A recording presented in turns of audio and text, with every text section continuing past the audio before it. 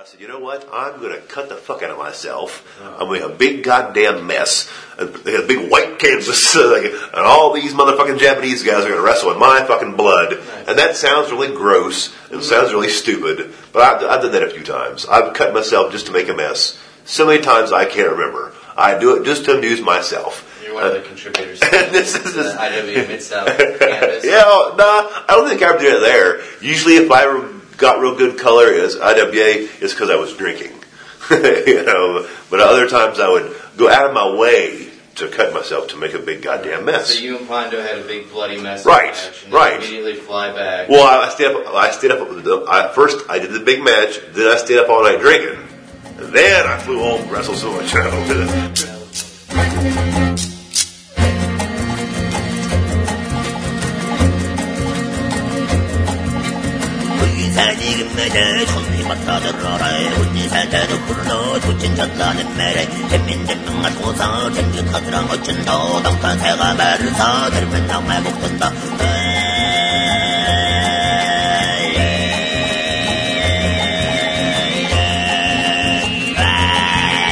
I've seen part of it.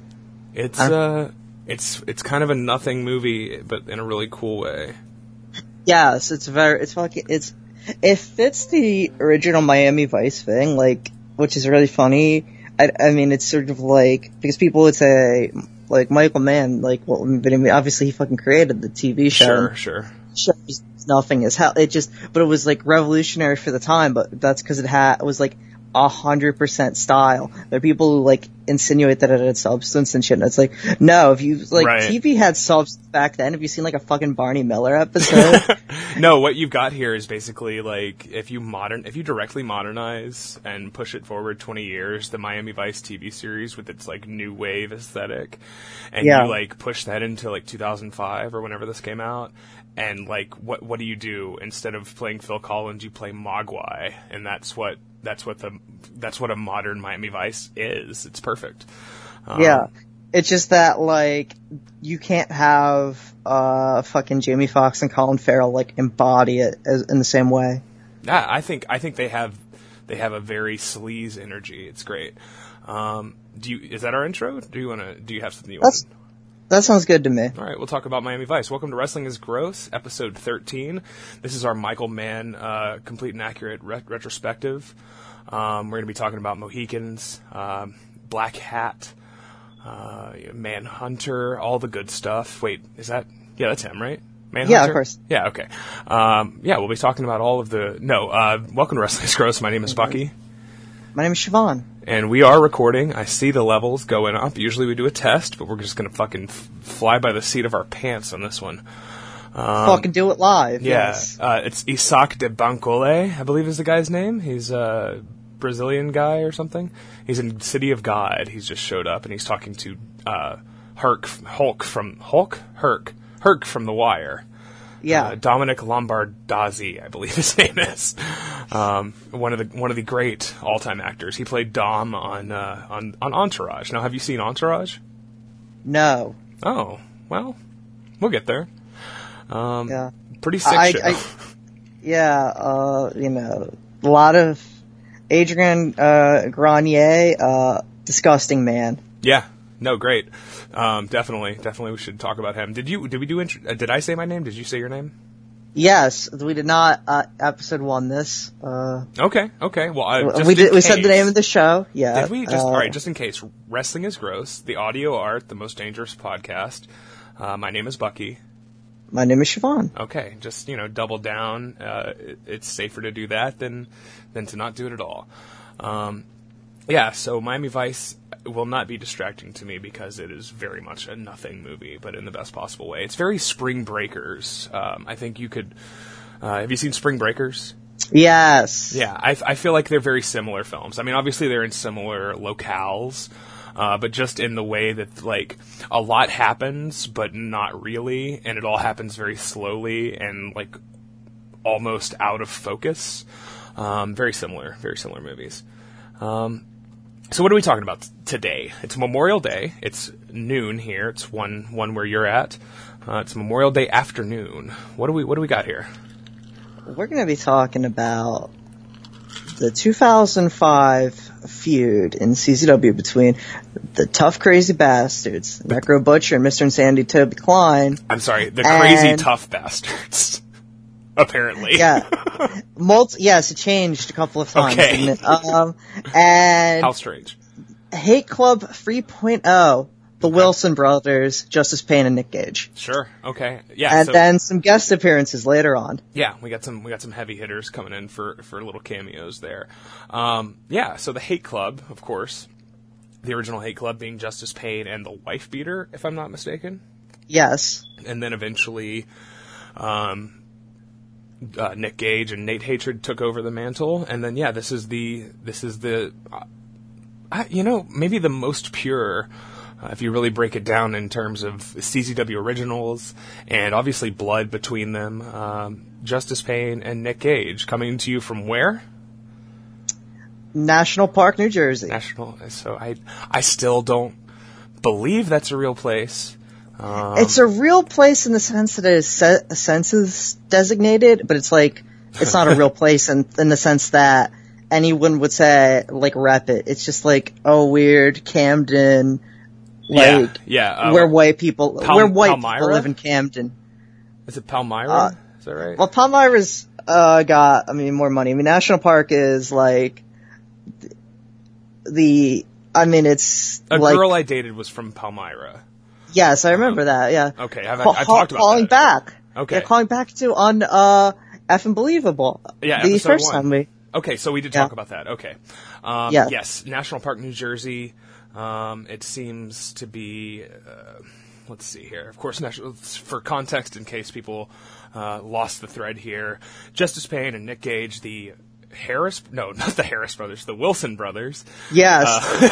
If they actually are Jewish, that would be very fucking weird. Yeah. If they were the Harris brothers. Yeah, we do not know their origins, beyond they started wrestling in 1999 together. We have no idea what their beliefs are. And also, there's a man on the screen with multiple swastikas tattooed on him, and I'm in Miami Vice right now.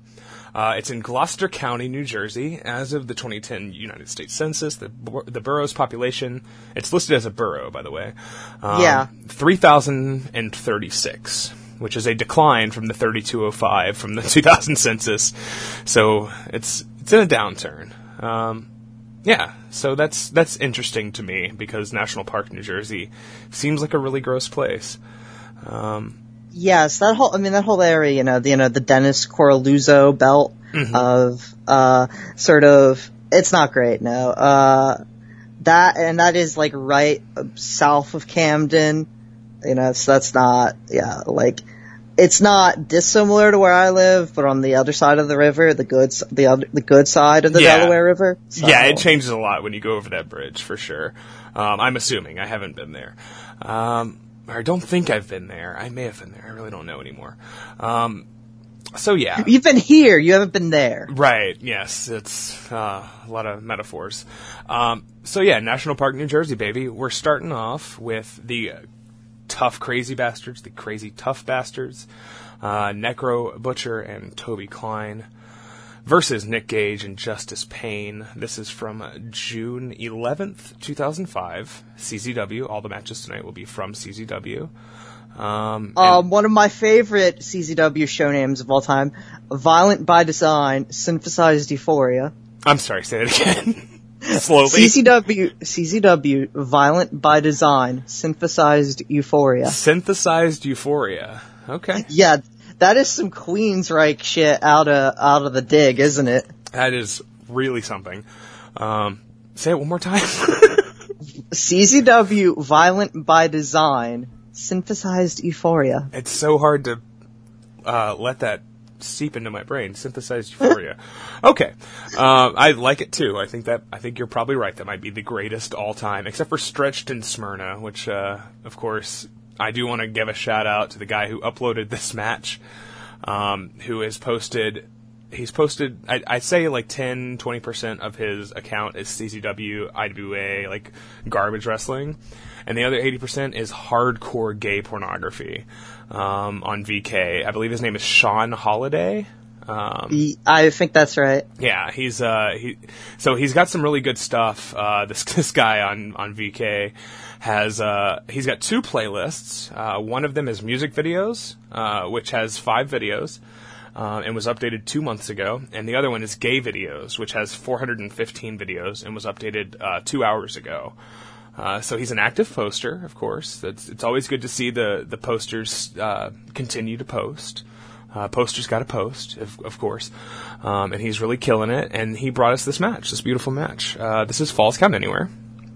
Yes, for the CZW World Tag Team titles. That were won from Team Cash and that whole shit. We're not talking about KGDF 6. We will cover that match eventually, for sure. Yes, and of course that is where the Hate Club 3.0 formed after Nick Gage betrayed Nate Hatred to win, to give... They just can't stay together, can they? Yeah, to give Justice Pain and Wife Beater the win, and then Justice Pain betrayed, Wife Beater and Big Max Mac, of course. Go on Girls Chat, Big Max Mac. And that is the Hate Club 3.0, the Wilson brothers, Nick Gage, Justice Pain, and the Dewey Donovan. Yeah. Can't forget Dewey. So 3.0, it's a cool team. Obviously, Gage and Pain have mostly performed as enemies throughout the years, but it's fun to see them do their brotherly thing.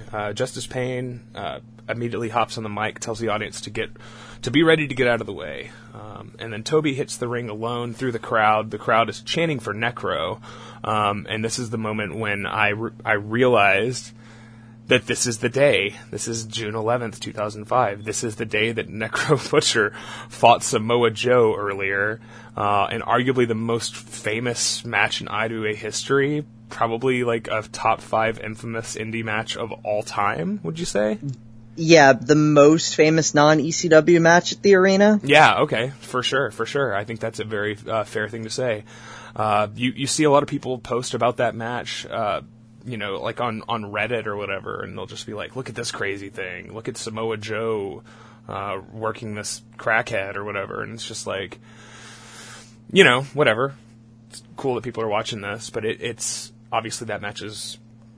What are your thoughts on that match? Because I think it's really good. I think it's really great, actually.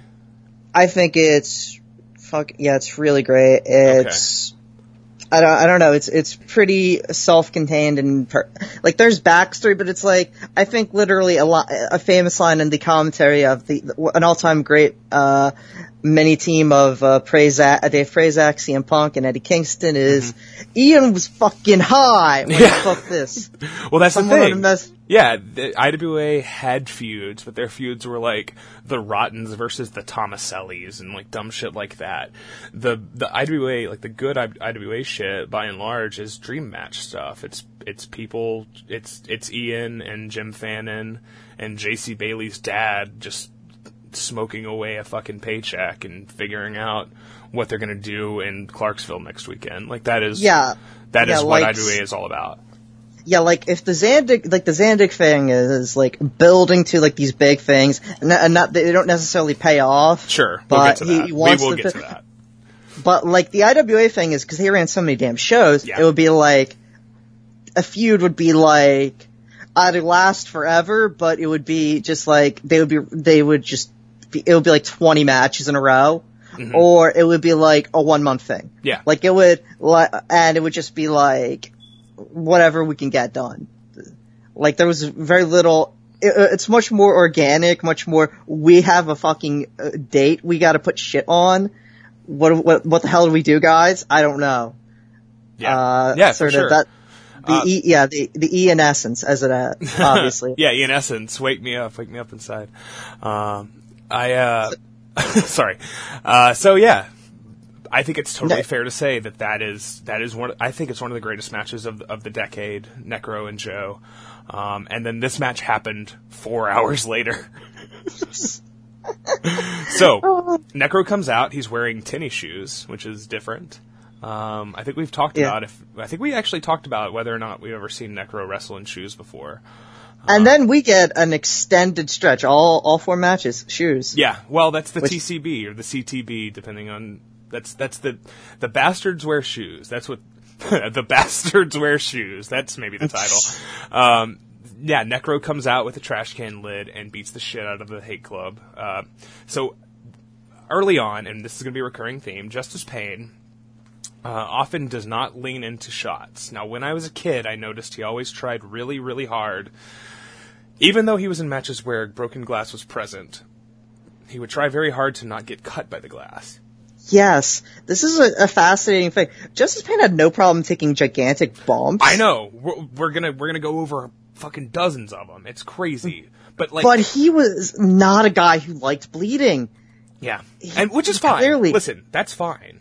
That's okay. It is. But as a 13-year-old watching 2002 CZW, it always stuck out since everyone else in there is just really into fucking themselves up. Like, it's a promotion full of guys who know that the quickest way to get over is to cut themselves and to jump into sharp objects. And Pain is just not there for that. Like, it sticks out, and you see it throughout. He bumps like crazy, but he also seems to be a little tentative with some of his bumps.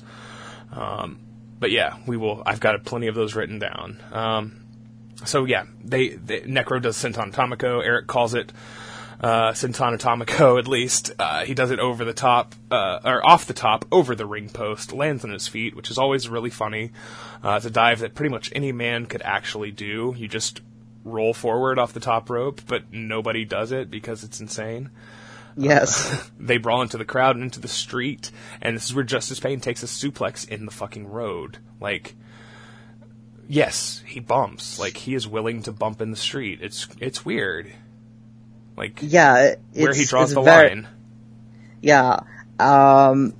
We get some beautiful fucking shots into this, sort of, not like a garage. I had it written as a garage door, but then I backspaced. It's a sort of like a storage unit door. Yeah. It would like flexible. cover up a restaurant and like the food court at the mall. Yeah, exactly. And it's flexible, so like it makes disgusting, beautiful sounds. And it reverberates. You see the impact. It like sort of ripples through. You know when the helicopter hits the building in the Matrix and it ripples? It's kind of like that. Yeah, and it has the pure ass old school Cage effect of just Necro Butcher just bashes Nick Gage's head into it and rakes his face into it, and you can just see the blood, and it's incredible. Yeah. It's rickety, but it's also like it's got impact. This is around the time when Eric says this is like an insurgency right now. So there you go. The man loves his references to. He's very timely. Let's just put it that way. Yeah, 2005. Who even knows what's going on back then? So yeah, while Justice Pain does not like getting hit with shit, he does seem to have no problem taking vertical suplexes on concrete or even the bleachers. Toby suplexes him on the bleachers, which is a very uneven and just shitty looking landing where your multiple parts of your body are hitting at different times. Just not a good way to go. Yeah. The famous Sabu line about how one thumbtack hurts way worse than 100 thumbtacks is sort of applicable to the bleachers because there's no way to get all of your back onto it or anything. And you have no idea how you're going to land. There's no planning for it. It's going to be like all shoulder blade or all spine. It's not. You cannot flat back. Yeah, it sucks. Flat back bump it. It's. I've never taken a bump on the bleachers before, but it seems bad. Yes. And also, Shane Mercer now brings the bleachers in the ring, apparently, so I guess we'll probably see more of that in the future. Iron Demon, baby! Yeah, that guy is fucking great. So I don't know, I have a lot of notes about, like, individual spots, but I don't know if we really want to get into it, because there's plenty of spots throughout these shows. Pain gets thrown off the balcony. Yes. We're, not the Crow's Nest. It was the sound area. Yeah. The Miller Lite skybox at the time. I was wondering if you'd have that written down because I have it written down as they're fighting on a weird balcony. Yes, Gargiulo explicitly says, I've never seen anybody go up there before. Yeah. And then he brings up, I was there when you, about, Nick Gage throwing Nick Burke off of the balcony at the Champs Sport Arena in Sewell, New Jersey. Yeah, he says it's like Sewell? the Champs. Yeah, Sewell. I always said Sewell. It is Sewell. I wanted to do Sewell Sewell. just to just be annoying. Yeah. I know it's Sewell. Sewell. Of course I know it. Yeah. Fucking, Have you been to Sewell? I've never been to Sewell, but of course I know I fucking, Beautiful this time of year. So yeah, there's it's the weird thing about the arena, about the ECW arena, is that there are like legitimately like 5 different places that you could do a dive from. Like there's a lot of real estate up high, which is cool. Yeah. It's really cool. And then we do get a balcony bump. Justice Payne gets thrown off the balcony and lands. He goes through a table, but lands feet first. So again, there's a hesitancy in his overall bumping and like shot taking, but he, at least he's willing to do it. It's a cool like top down overhead shot of the bump, so you don't get like the wide angle showcasing like the height of the fall, but the top down angle of the camera really shows. It really demonstrates the speed with which he goes to the floor. And yes, he lands on his feet as he goes through a table, which is, I guess it would hurt less in the moment, but you're going to break your ankles, dude. Don't do that. Yeah. And then he kicks at it too, by the way. Yeah. False kind of. Fuck. We cut back to Necro and Nick in the ring. Punch out. Bar fight. Yeah. We get a lot of Necro punches, and they never get old. No. It's a short bar fight spot here. It's a short one. Yeah. Nick Gage is a good puncher. He's not Necro. No. And you can see Gage call for Necro to move into the next spot, actually. You see him call. And then Necro moves into like a headbutt. But yeah, they trade a couple. But yeah, Gage is hard, but Necro has big fucking hands. As Drake Younger would say, he's a grown fucking man. At some point in here, Dewey Donovan comes in or interferes, and I don't remember the details, but I do have written down that Eric Gargiulo says Dewey Donovan is such a student of the game. So, hilarious, yes. Yeah. He monitors the referees. Right. Okay. He's watched wrestling before, yes. And speaking of the ref, he gets thrown over the top to the floor. Then Necro throws a chair at him over the top of the floor. This would be Brian Logan, and he gets fucking whipped. He gets fucking ruined by that chair. Kicks ass. Great bump. Great over the top bump. Not an easy bump to take. Probably one that most trained referees have been taught to take, but he takes it in a very CZW 2005 sort of way. And then we get a crazy spot where Payne and Gage double suplex Necro over the top rope from the apron onto the concrete, which is insane. Yes, and Toby goes for a fucking pin on Nick Gage, I believe, and there's no ref because Necro just fucking killed him. Yeah.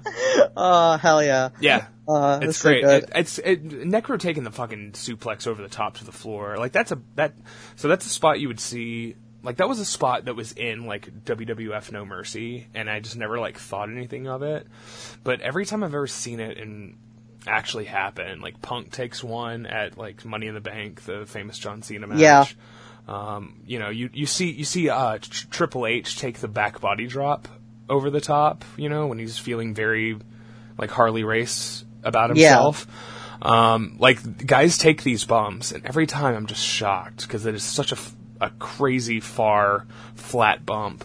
And also Necro just fought Samojo in one of the. It took an exploder onto his fucking forehead. Onto his forehead, yeah. Classic. Like, Jesus Christ, is my Toby's blade job here. Toby's blade job. This is probably the best blade job of any we see in these matches, right? Yeah, he comes into it with classic the leopard print shorts, which already ripped. I don't know if he ripped them earlier because he was in a 6-man, I think, on the IWA show. Well, there's no reason they would have had to be ripped in the match earlier that day because you see Nick Gage these days just comes out and rips shorts every match. Yeah, it's like how Necro, I think in the next match has a pair of jeans with the crotch blown out on them. It doesn't matter, but it's just like it's so weird. Those leopard print pants end up completely pink. Yeah. With saturated with his. And, yeah, I have that written down. You can't even see the leopard spots. It's ludicrous. Yeah. Yeah. Blood in his beard and all of that. I mean, we get like a great shot after he throws Justice Pain and he's doing off the balcony and he's doing the and you're like, and it's just this fucking maniac. He's got one of, as far as like deathmatch wrestlers go, I think he's maybe the greatest look into the camera close up. Yeah, he has a fantastic one in the first match we ever did. Yep. Or he said, Necro, I told you I'd make you bleed. I did. Yeah. And he's so, he, I think is, yeah, we should mention that. The first match we ever covered on the show was Toby versus Necro from IWA King of the Death Matches 03. Yeah, so this is a nice, this coming back to that. Yeah. Yeah, he's got a face. He's got a hell of a face. Part of why I wanted to do this show and why it was like, oh hell yeah to you, was like, Toby Klein, I think, is immensely underrated. Yeah, I think people who know him don't underrate him. I think that's the point. I think it's more that he didn't get the shots that Necro did, and that's the thing. And then Necro, like, he had to work fucking for crazy to get those. Yeah, but and he lucked into the wrestler deal, like, yeah. But the universe was looking out for Necro in a way that it was not for Toby. Yeah, and it's just, but he's so fucking good. And then, okay, so what's our next big spot? Necro throws Pain over the top, and he does sort of like a Jerry bump. The crowd, so Necro gets pinned, or Toby gets pinned by Gage, but Necro breaks it up, and he looks very fatigued. He just goes with like a forearm over the back of the neck, which still looks sick as fuck. Yeah, he is out though, and the crowd can tell. Like the crowd. These people watched him face Joe. Like, yeah, I would imagine that almost probably 80% of the people that are watching this match were at the show 4 hours prior, where Joe faced Necro, or Necro faced Joe. So they know what he's been through today. And when he breaks up that pin, as he just slowly, dejectedly makes his way in to just, throw a fucking elbow to the back of the head with desperation, the crowd comes to life. They are, way into this at this point. And then, Necro hits, a fucking Tiger Driver on Gage for 2, and then an insane chair shot, and then we get the big spot. We get probably the thing that this match is most famous for, right? Yeah. So he sits Gage down, and we get a classic sea of chairs. Because he asks Toby to throw him a chair, and throws him a couple. One of them nearly does the. I can't remember. There's it's like a match where it's I forget, it doesn't matter, but it's where someone just gets right with the leg of a chair right in the top of the head, and it's just gruesome. A bad it's that spot sort to of get thing. Hit by. Yeah, and that just and then Necro just being at this moment he could have fucking run against Mayor John Street for Philadelphia mayor and gotten 100% of the fucking vote. Who's that? John Street? Yeah, John Street. He was a terrible mayor. Necro calls for a sea of chairs, and my God, it's so good. It's classic. Yeah. It's, and we get another, the more famous Necro one is the one in Edison from, Ring of Homicide in the Homicide match, but this one from is the just from the CZW ROH feud, right? 06. Yes. Yeah, this is a good one too, though. I think the most famous chair throwing is probably the original. Was it Funk and it was Terry and Dory versus the Public Enemy? Is that right? I think it's Foley. Yeah, it might have been. It might have been Funk and Foley. I'm not sure. Yeah, because Foley. I'm certain that sounds about right. Funk and Foley versus Public Enemy. But and he calls for the chairs, and the folks deliver. It's a big chair throwing fucking nightmare. I really like these things, even though they're very reckless and scary, and they became a little too common in the year or two that followed this. But I think this is one of the better ones because Gage is sitting up in like on a steel chair in the middle of the ring while the chairs start to be thrown, and there's like a security guy who's like threatening somebody while the people like behind him are still throwing chairs. It's pretty great. It's pretty great. Him being seated and then like falling out of the fucking chair because he just has been, he's just getting like dinged and all that. It has like a legit like fucking 18th century, it has like an execution look to it. He looks like he's getting, he looks like he's getting like the fucking garrote, you know? Or like they're stoning him. Yeah, like he's the firing squad. It's a beautiful visual in a way that just firing pure squad chairs wouldn't have been. One of my favorites. Yeah. Love a good firing squad. John Street, Time Magazine listed him as one of the 3 worst big city mayors in the United States in 2005. So there you go. Yes. Approval rating down low enough. Yeah, Necro could have beat him, I'm sure. And, Necro finishes this with he doesn't actually. I'm thinking of another match. Necro does a somersault senton into the sea of chairs, lands on Gage, kind of, who knows? It's hard to see because he's buried in probably 30 chairs in the ring. Yeah. But Justice Pain is back in to break it up. Superplex by Gage into the chairs gets 2. The fact that Necro's taking fucking superplexes at all after what he's been through, but into like a sea of chairs is just hilarious. Pain hits a bad Pain thriller.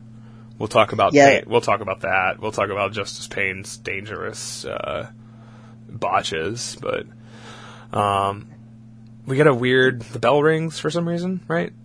Yeah, the timekeeper saw it, one of those sorts of things, but he didn't, Brian Logan did not call it as a free.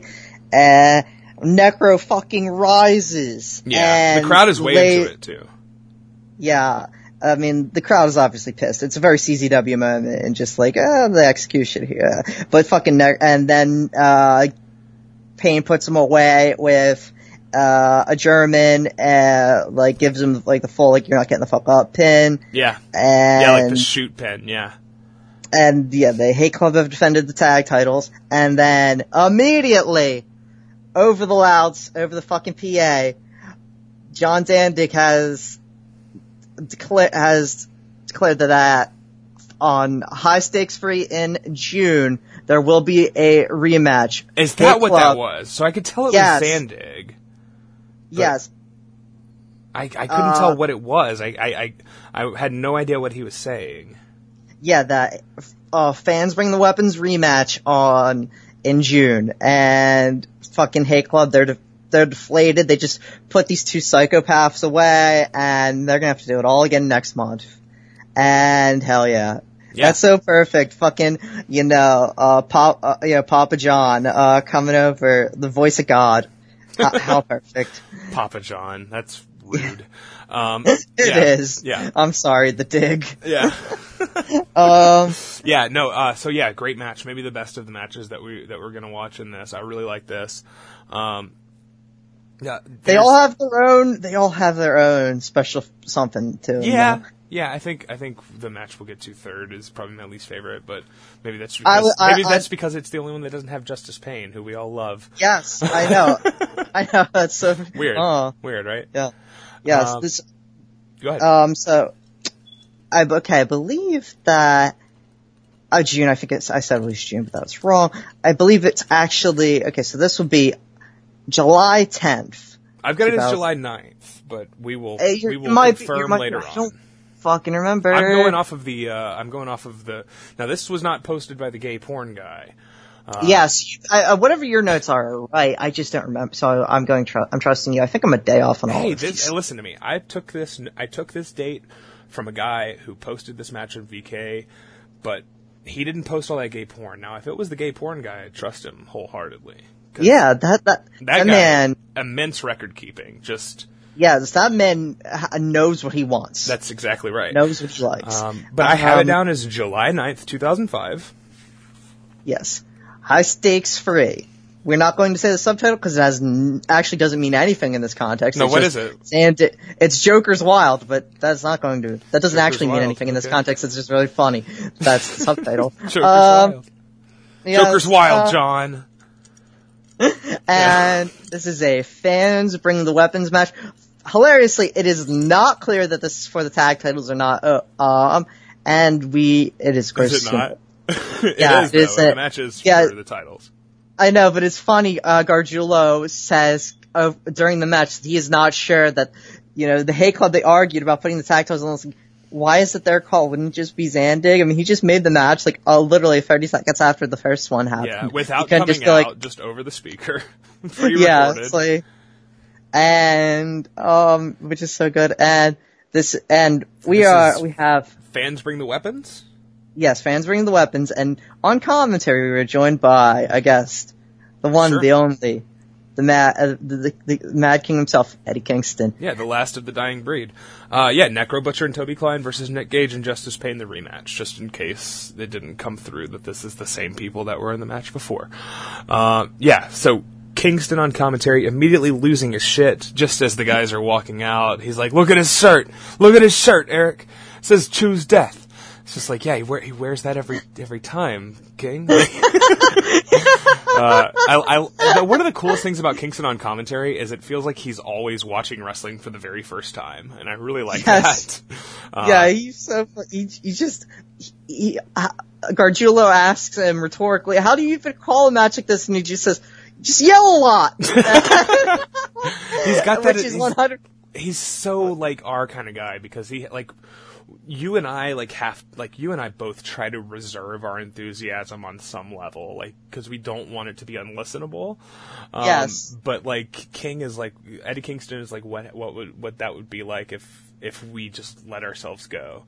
Yes. And I respect that shamelessness. Yeah, there's a lot of moments where I've told you I think the I'll do is on something particularly grotesque that you weren't expecting, you did the half look away, oh god, you just have to reflexively. He just does that on everything, you just hear, oh no, oh god, oh god. There's no sense of repetition, Eric Gargiulo will be surprised by something, but he has so many lines. He has the excuse me, he's a journalist. Yeah. Yes, exactly. The man is he's a professional of the utmost caliber. The late great Sean Howe. Yeah, of course. Of course. Very sad what happened to him. Somebody didn't call 911. That's what happened. There's a reason he said it so often. Yeah. What if John? Oh my God, John Howe should have been the spokesperson for Life Alert. Yeah, there you go. I like that. And Wilford Brimley. Is that the same? No, that's a different commercial. That's diabetes. Yeah, it's same general subgenre of infomercial. All right, so they set up chairs and put a fucking wooden pallet on them. We'll talk about that wooden pallet a little more later because I got words to say about wooden pallets. Necro and Toby get out in the crowd, and Necro gets on the mic and says, "Hey, motherfuckers!" And they, I don't know, he just yells for them to come out and fight him in the crowd. And man, Necro he just should have gotten more mic time, exponentially more microphone work, because he is such a Walter Hill character, Walter Hill, the guy who directed the fucking Warriors and Southern Comfort. He's very much a just dark, weird Southern guy, who has a he's got I keep almost referencing characters from Django Unchained that are racist. But he has that kind of energy. But he has an outward charisma. But he has a slow Loris magnetism to him where it doesn't seem but he at the same time it's you're immediately engrossed by him, but you wouldn't think that if you saw him. You're just who's this fucking piece of shit? He's also, if you listen to him speak in a shoot interview, he puts his fucking glasses on, and you're like, oh, this guy is all right, so this is a guy who used all his student loan money to buy methamphetamines. This is a guy who could have been a scholar, but instead he cuts himself. Yes. That's Necro. And it's also a great contrast with Toby, who was so theatrical. There's a great moment after they announced and Toby's that probably a fucking dumbass too. I don't. Yes, there's that beautiful like after the rematch is announced a month before. It's like where they cut to Toby and Necro. It's like next month it's going to be brains splayed like rotten pumpkins, and the way he sells it is so good. And it's like, and then the cut to Necro, and you won't have fucking 300 fucking pounds, some fucking monster to solve me up out. I can't do a Necro, but it's so like. It's fine. It was fine. That was fine. It's such a good contrast. Like these two, just these two complete weirdos. They're very different and very much the same. They have a dynamic that works well for them because in the ring they're very similar. But I get the sense that they are nothing alike outside the ring, except for they are both willing. Which what are we talking about on this show? If not willingness, right? Yes. Yeah. So we get willing is gross. Yeah. Well, yes, exactly. There you go. Same. We can keep the acronym the same. So Necro and Toby are out in the crowd. Justice Pain begins this match by spearing Toby into the bleachers, and his head smacks into the seat of the bleachers. Doesn't give a shit. Real savage chair shots. Gargiulo early on says the floor of the ECW arena is so filthy that it's akin to sewage. And Eddie Kingston seems to be like offended almost by that. He's like, he didn't seem to agree. But yeah, these matches have so many reckless bumps in the crowd and into like loose chairs. Yeah. Like, how do you make a hip toss look like evil? You do it onto 3 chairs that are spread in an awkward way, like causing the bump to hit oddly. Again, like we said with the bleachers, if you get thrown into chairs in the audience that are arranged in a weird pattern, you're going to hit multiple parts of your body at different times. Yes, there's no like. So it's the one thumbtack thing for sure. Yeah, and it's like how do you make your elbow go limp? Good, that's a good question. That's a really good question. There's no way to just land and just fucking. It's like no, everything. Like you have no way of preparing for like all of these fantastic like concave fucking folding chair where you're just landing in the seat. Yeah. And like one part of it's just hitting this flat surface that hurts in one way and the other part's hitting the raised. You're smacking your ankle against the concrete while your knee is bent sideways over the edge of a chair. Like there's nothing good about this. And they do it, I don't know, 5 or 6 times in this. So holy shit. At some point Necro throws Gage through the glass door of the arena. Yes, which is so. I think, and that's so. I don't think Necro Butcher does not seem like a man who would ask permission to do that. No, definitely not. Definitely not. But if you notice, that is already broken and duct taped up, which is so. Which I think has to make the bump worse, which is really funny. Sure. The fact that it's not going to give at all. But it was like, hey, you're going to replace it anyway, right? Like, I don't care. So I think he noticed that and was like, oh, I don't give a shit. I was like, all right, fine. I realized that the tape was there after I wrote this down, which is, I'll just read it verbatim. If you've ever replaced a window, you know that's possibly the most expensive spot that's ever happened in CZW. Yes. Because replacing a, like, specific cut of glass like that, we replaced so after the, like, ice and just awful blizzards that we had in the Midwest over the winter of 2018, 2019, in my daughter's room, so it's double pane, like double hung windows, right? Yeah. And the top half of one of her windows just appeared cracked one day. It just cracked. It just fucking did. $290. And it's a fucking small window. We're talking like 30 inches by like 18 inches. Like $300 fucking dollars, basically. And just, sure, maybe we could have gotten it ourselves and installed it ourselves or whatever, and I would have cut myself a bunch of times. Yeah. But no, like, to have that installed, $280, something like that, $280, $300. Fucking expensive. So, but yeah, after that I noticed that there was tape on the window, so it had been cracked by, let's just say, the weather had done it. Yes. Zandig can't yell at the weather. Well, I mean, I guess he could. Zandig yelling at the clouds. See, I don't know much Simpsons, but I know about that. So, the keyboard is such a good and relatively safe weapon. He hits him. I don't know who got hit in the head with the keyboard. I think multiple people did. Yes. But watching those keys fly through the air, that's a good visual.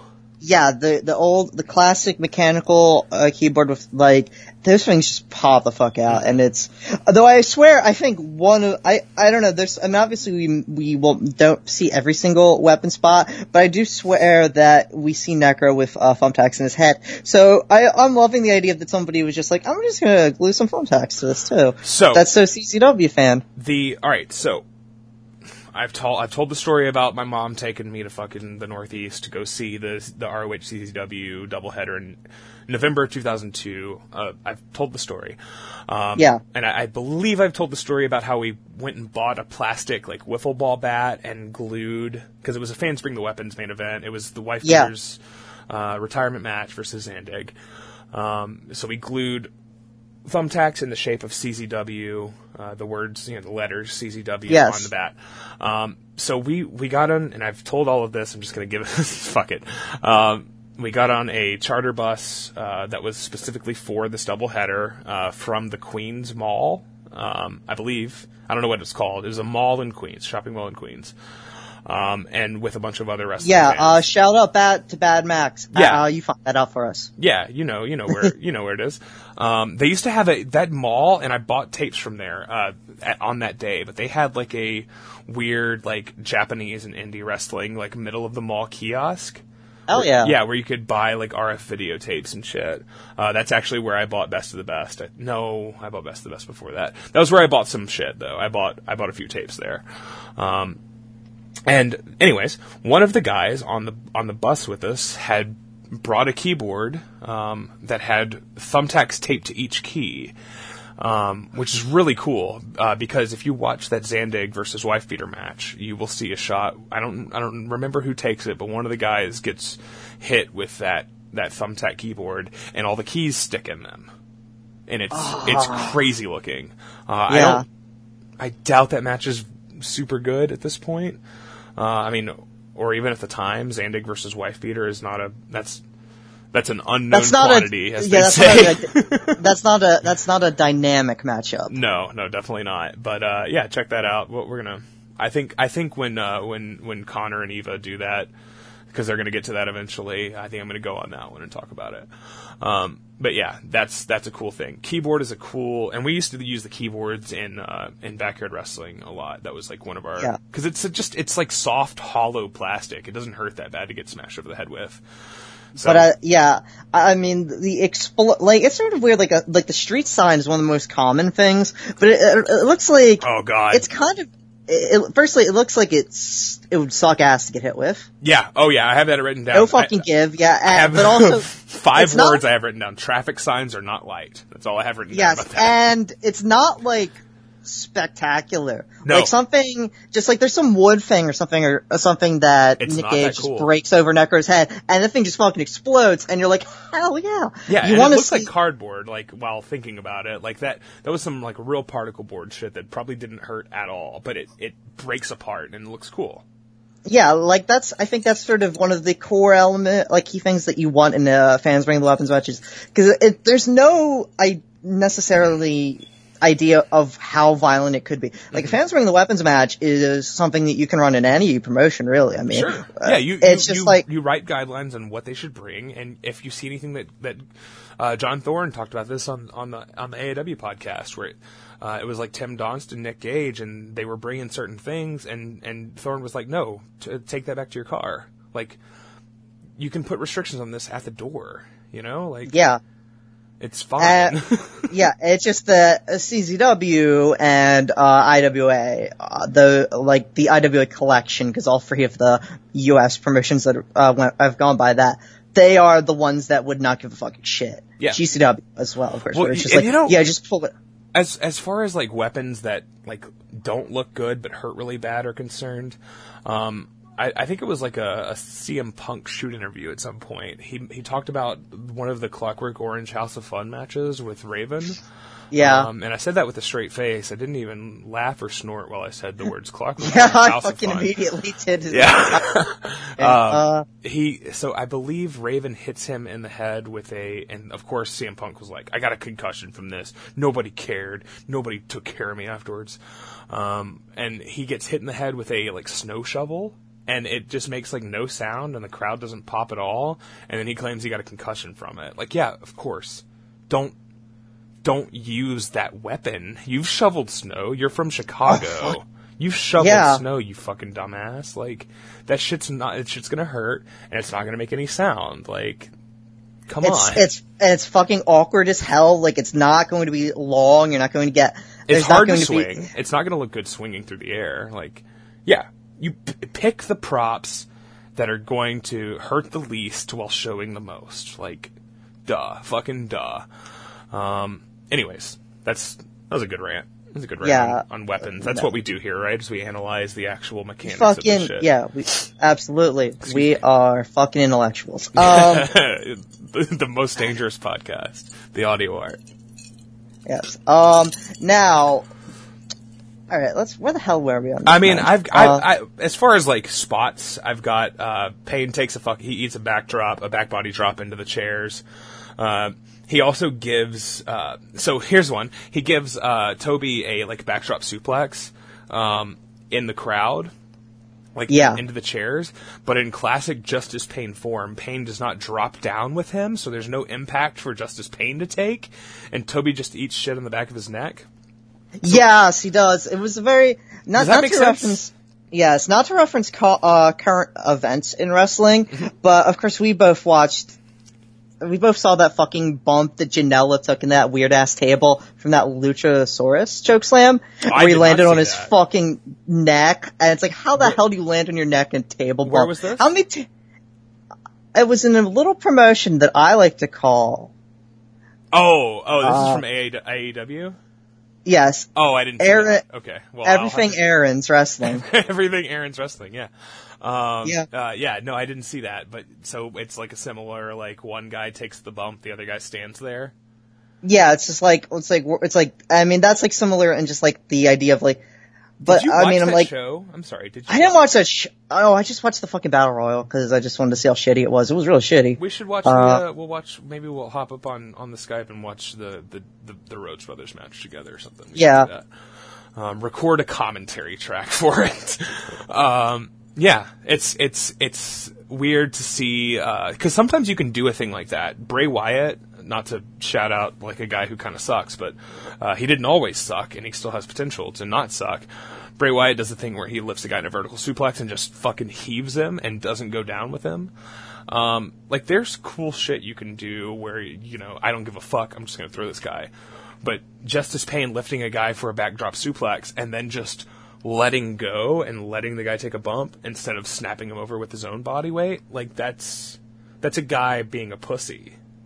Yeah, and there's no fucking way, and again, on the floor, chairs, all that shit, where how the hell, there's no way to prepare for it. Like, there's ways, like, you can take, like, when we mentioned Bray Wyatt, I thought you were gonna bring up, like, his Uranagi, that, like, where you just get fucking thrown. Yeah, it's great. But it's like, that's exactly what's gonna happen. You have, like, an understanding of, okay, there's, like, understanding. There's no precedent for a back suplex where you don't go down with the guy.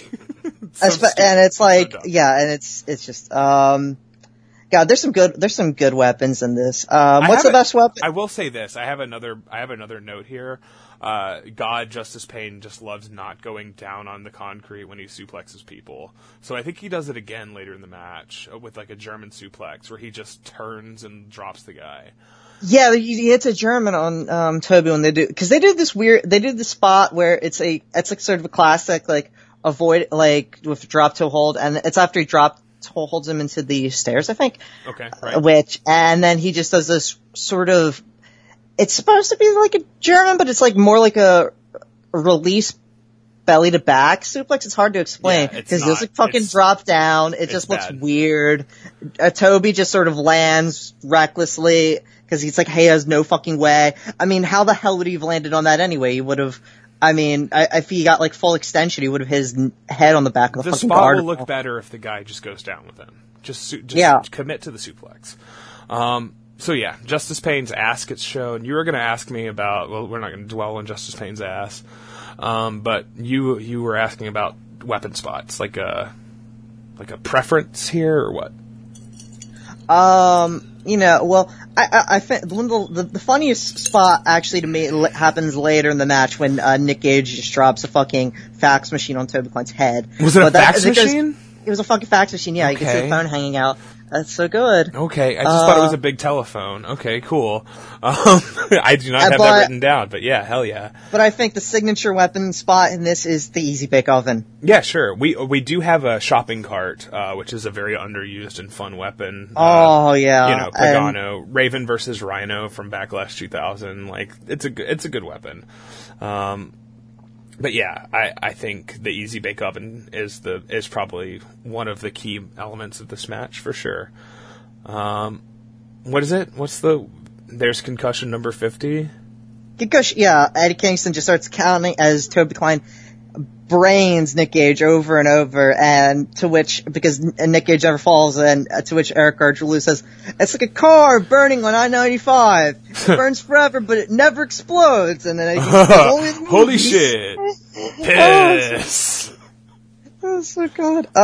And he just starts counting off. Concussion 50, concussion 51, concussion 52, concussion 53, oh my god, concussion 54, concussion 55. He's a really great commentator, Eddie Kingston is. Like, he's just a very, like, I think what I said earlier, he's us, but unfiltered. Is very accurate. I think he's so genuine, but he can also, like, if he has the moment to, he will provide like insight. Oh yeah, and he's also smart as shit. Obviously, Eddie Kingston is a very cool and intelligent dude. And he'll just provide off the cuff stuff, like when because he's entered in. I forget exactly what it was. It was something. Is it him and Robbie Romero against Sandy? I forget exactly what it is. And Tournament Death. But he's bringing. It's like, don't bring it all back. Or don't. And then he says, and then Gargiulo says to him, "Well, tell your parents you love them." It's like, I don't have parents. I killed them 3 years ago. Well, tell your loved ones that killed his own parents, right? Don't love nobody. Yeah. He's so quick on that. He's just riffing on some shit that doesn't exist, and that's great. Because Eric Gargiulo, not an easy partner to deal with. Because Eric Gargiulo is like, look, I love Eric Gargiulo. I think he's great at, like, I think him and House had a great dynamic. But Eric Gargiulo is like a fucking dumbass. Like, he is not. He does not, and he also doesn't understand the flow of conversation well. No. So he cannot be easy to work with. Him and John House, two, like, hardcore fucking dumbass dude, like, just incredibly stupid fucking Jersey, fucking Pennsylvania, like, mongoloid motherfuckers. They worked well together, but, like, it is a genuine Beavis and Butthead thing. It's just it's like they will only exist together. That's exactly right. Separate them. They cannot exist. Yeah. Like, but you put them together, they complete each other. Yeah. Like, and it's... It's not easy for Kingston but Kingston is great here. Anyways, let's see. Classic Necro spot of, I stand on the floor, you throw a thing at my head from inside the ring. This week it's the Easy Bake Oven. There's also an insane, and that was the first GIF I ever made, was Necro getting the VCR thrown at his head. That is very much a spot that I will talk about more throughout this episode. So Justice Payne gets suplexed onto an open chair, and he turns halfway, and this I don't know what. Yes, that's. Oh my god, that is he hesitating? Is he like kind of trying to chicken out of the move at the last second? Is he not exactly have awareness of where the chair is? Does he think it's the other way around? Yeah. Maybe I don't even know, because is he blocked by Toby? It's bad. He lands side first on the back of the chair, and like so when he hits it, he pops back up. He stands up. It's not selling. It's like I just broke my toe ramming it into the corner of the fucking cabinet, sort of thing. Like he looks like he fucking exploded. Yeah, and the crowd reacts in a way like they know that they just saw something go fucking wrong. It's great. It's great. It couldn't have happened to a better guy. Yeah. Where do we go from there? Double military press slam over the top onto that wooden pallet. Which barely even moves. I believe Toby's the one who takes that, right? Yeah. Yes, Toby. So there's a lot of planks on this wooden pallet. And so I work in a warehouse full time now, fucking 5 days a week, overnight shift, which is why you haven't heard one of these podcasts in a while. It's because I'm trying to adjust to sleeping in the day and working all night, which is weird. But anyways, I work with pallets, like all the, that is my entire job basically. And they vary in weight and density. So these boards on this pallet are very close together, and you can tell by the way he barely even fucking cracks them that this pallet was designed to transport a very heavy part, a very heavy piece of equipment. And it's like, it's fascinating. It's like, you go to lift one, you go, like, cause a lot of, I have to pick up a lot of pallets over my head and throw them into fucking dumpsters. And every now and then you go to lift one and you're expecting it to be light because the shade of the fucking wood is what you've been led to believe is a lighter pallet. And then you like, pull a muscle in your back and you realize you need to get like something mechanical to lift this, or else you're like violating some union weight restriction. Yeah, and like the more individual planks, the more that they need to be braced in with staples. Mm-hmm. So yeah, it's those gigantic ass. Like I swallowed one of those staples when I was like 11. Swallowed a staple and took a pencil to the back of the neck. I knew that. Yeah. What'd you say? Pencil to the back of the neck? Pencil to the back of the neck, yeah. And but no, I swallowed one of the staples. Somehow, God fucking knows how I swallowed one of these staples. It was when I was 10 years old, and I knew immediately when I puked it up. But I don't know how I did, but I was like, I just swallowed a staple. It was like something out of like my bed, so it was like holding up these fucking like Jesus. 2x4s. You just spit it up. You like just gagged yourself and. Yeah, I just like knew. Wild. I fucking. Yeah. I had experience, let's just say that. That's a loaded, okay. In the 4th grade, probably the same age, around 10, I swallowed, not a pen cap, but like the end piece of like a gel pen. Sure, yeah. And it was actually, have I told this story before? I don't recall. Okay. So it was during the DARE officer was telling us about drugs, actually, in the 4th grade. And so I choked on it. It was like 2:30 in like a full school day, right? And, so like day is almost over. DARE officer's there. It's like a free last fucking hour of the day. Easy. Just listen to this guy talk about peer pressure or whatever. And so I'm just chilling out, chewing on this pen like I always did, and the thing pops out, goes down my throat, gets caught in my throat, and the DARE officer runs over and gives me the Heimlich maneuver, which, well, I won't go into it, but the dude was really hot, and it was a bit of a sexual awakening. But regardless of that, him doing the Heimlich maneuver on me caused me to not swallow it into my stomach. I don't really know the human anatomy that well. But anyways, it went down into my esophagus. And so basically we went to the hospital. My mom rest in peace, God bless her, went through my fucking shit for a week, just thumbing through my feces. Wrestling is gross. Sorry, content warning, postscript. She just, looking for that pin cap, making sure I passed it. And then after a week, I started to get sick, and I still hadn't passed it. And it went into my esophagus, and they had to go down with a scope and like a weird fucking mechanical grabber, pull that shit out, pull it out of my lung, because I had taken it into my lung. I knew it was gonna be in the fucking lung. That's some fucking Mother Museum shit. I wish I had the pictures, because they were endoscopic photographs of it just floating around in there, and I bet my scumbag of a father probably has them somewhere, and he laughs about him. It's probably not true. He probably doesn't have it, and he probably doesn't even think about it. But yeah, I think that's really, I'm really happy that you didn't have that staple go into your lung, because that would have sucked. So that means that shit has no fucking give at all. That pallet. That pallet is. And if I'm right, the way the chairs are placed, it's like also there's way too much support for it. Yeah, it's like yeah, hitting the it's like- ground. It sucked. Yeah, I don't know who, it's like that, I can't imagine, like, how that got set up, but like nobody knew what the fuck they were doing. Well, they did Wax, it before the match. We watched them do it. They were too into it. They were too hyped up. Yeah, Wax should have, pulled Yeah. he should have had an earpiece from Zandig at all times and said, hey, fucking separate those It when would they're have fallen against out of the his crowd. ear because they're too stretched. Yeah. Dun, dun, dun. That's true though. And, Jesus though, it's ridiculous. We got some Dewey other stuff. I don't know what else. Yeah, Dewey Donovan and Justice Payne go get a piece of the chain link fence. Oh yeah, it's like a whole panel of a steel cage. Yes, and fucking Eddie Kingston is losing his. I think this is the most like horrified he gets. And Which they is do weird because the bumps they take onto this are pretty safe looking. Yeah, they're not. I mean, they're really not that bad. Like there's. Justice Payne takes a back body drop onto it, and it clearly gives, but it's like, I would rather fucking give. I mean, it's like, still kind of bounces him a little bit. It's not bad at all. It's probably the safest bump he took in the entire match. Yeah, it's like, there's a pretty decent distance between the, a ring apron and the guardrail. Yeah. It's not like, it feels. Yeah, it's set up from the ring apron to the guardrail. We didn't mention that, but yeah.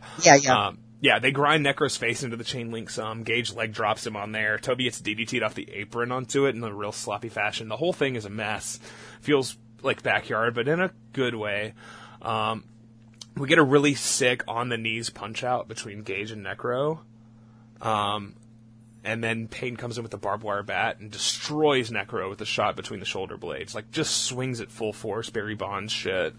And so people usually pull their swing on barbed wire bat shots, and they probably should, because more than the sharp pointy bits, it's also just a fucking baseball bat, you know? The point of it is, like, it's the barbed wire. Like, especially with those, like, it's not like one of those, like, late Cactus Jack WWF ones where it's like so tightly wrapped around and shit, or it's like they had like it's like, no, it's just like someone just brought like this is so cheaply made.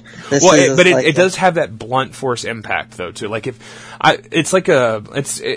you use this in a certain way, it could very much be like a modernized version of the like medieval Morning Star. Are you familiar with the Morning Star? Yeah. It's very much like a Morning Star to me. Morning Star's the right one, right? It's not I believe so, yeah. I don't know which one has the swinging ball on the chain. I believe the Morning Star is just a ball attached to a stick with spikes on it. A mace? Is it just a mace? I'll have to look it up. Yeah. Anyways. What was I gonna, Mace versus Morning Star. Let's just go ahead and look no, go ahead, sorry. But the thing about the barbed wire is that, no, this is a Morning Star. I'm sorry, I keep interrupting you, but a Morning Star is a club with spikes on its head. A mace is a club with heavy weight in the head. So a mace does not have spikes. A Morning Star is a spiked mace, basically. So there you go. Okay, so, sorry. But the point is that for like the barbed wire though, it's the effect of the barbed wire. It's not really about the bat. The bat is secondary to the barbed wire, because the barbed wire the bat is how you get the barbed wire in. Right. It's not about, I've seen, but the original purpose of this kind of weapon is to both bluntly strike a person in a full suit of armor while also possibly piercing it, right? Yeah.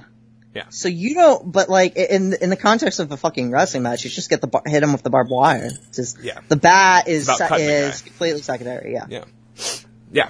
Good analysis on that.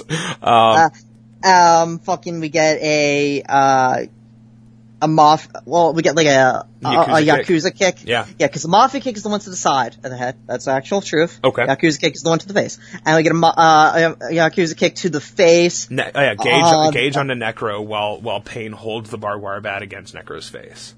And it's just in his fucking face and his beard. The wire gets loosened and it looks like it's stuck in Necro's mouth, which is really gross. And then we get our big finish kind of here, our big finishing stretch at least, as I'm not the one that's so far away. Godsmack Voodoo hits, and it's the monster Nate Hatred, R.I.P.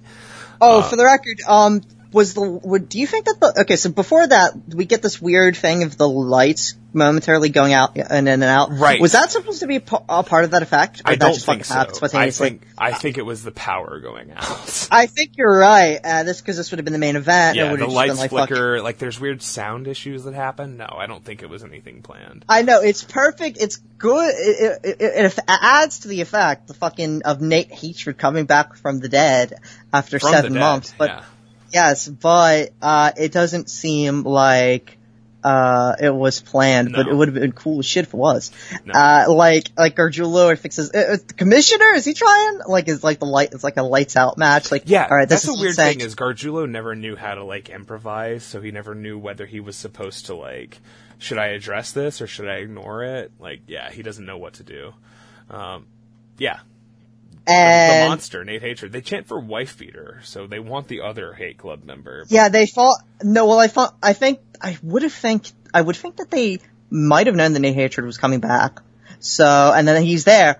But then they thought maybe wife beater come back too, and we'll get the face off. Because then the match that happens after this, in September is Nate Hatred and the Messiah. Wife beater doesn't come back. Okay.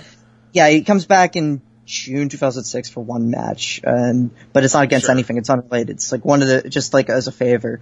He breaks Danny Havoc or something. It's fucking weird. But it's just I think maybe someone knew, and then they see Nate Hatred come. And then it's wife beater too. But then it's we get it's the CZW crowd. They're gonna chant for wife beater regardless. They love this guy. He's the heart of a Marine. Never question it. We get another reference to Nate Hatred being backed down by the Polizia with Uzis. Really? They had Uzis, Eddie. Yeah, I missed that. Cool. So I guess that did happen. Or Gargiulo he just really loves saying that happened and it didn't happen at all. Yeah, it's stuck with him. But yeah, he throws Justice Payne over the top rope in one of the wildest fucking bumps I've ever seen in my life. I posted a video on the Wrestling is Gross Twitter. He sends him probably 10 feet through the air, face first, through a timekeeper's table, which is not next to the ring at all. It's pushed all the way into the corner by the guardrails. Justice Payne flies a legit 10 feet from where he launches.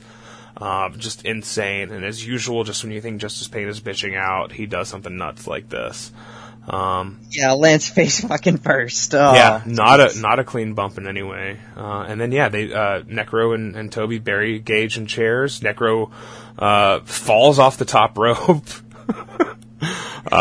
Almost dies. He's discombobulated. Yeah, he's lost a lot of blood, Eric. He climbs back up, somersaults He does the head point, which is so funny too. Yes, he does the Arn Anderson head point. But it's like the Arn Anderson concussion head point. And then crushes Nick Gage. Just his face. Somersault senton onto Gage's head and a ton of chairs. And we got new CZW Tag Team Champions. So, awesome match. I think this and the False Count Anywhere match really go together well and really form a cohesive story with each other and should be watched probably in direct succession. I think all the matches we're watching here are good. I think these two I think this is a really nice pair of matches that should be watched by everybody, and of course they will be linked in the form of a VK in the form of VK links. If I'm stuttering a lot, it's because I need to pee really bad. In the form of VK links in the show notes, so everybody check these out. Post match announcement, they're named Mr. Insanity Toby Klein and the Necro Butcher Dylan Summers, which I don't remember him ever using the shoot name in an official capacity. I think it's funny. I think he was Necro Butcher forever. I think his beginning team in Texas was with a dude named Hellhammer he has been Necro Butcher for a long time. Texas All-Star was a Necro Butcher. Yeah, he was that was a direct fucking Mayhem reference out of the gate. But it's weird. Necro Butcher Dylan Summers is if he ever got signed. And it's also before he ever fucking was in The Wrestler, so it's not like he's got any, legitimate credibility as far as, here's my stage name, here's my shoot name. It was interesting. To me, it made me think, the Crazy Tough Bastards are real. CCW's real, John. These guys are this isn't that shit you see on TV. This is real. Yeah, awesome match. Really love it. So, after our break, we will somehow have our worst match that's still fucking good, featuring a massive upgrade from Justice Pain. Yeah, weird. Yeah, and we're also going to do some questions. We got some questions, so we'll hit those.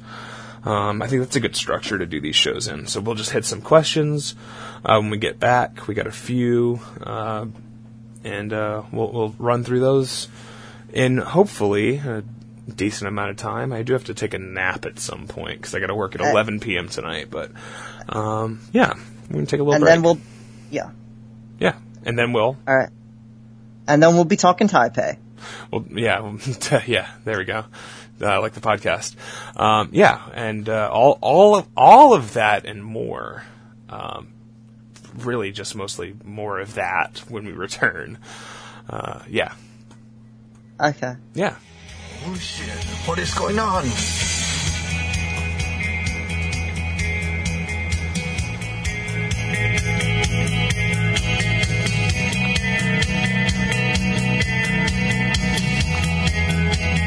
Holy shit!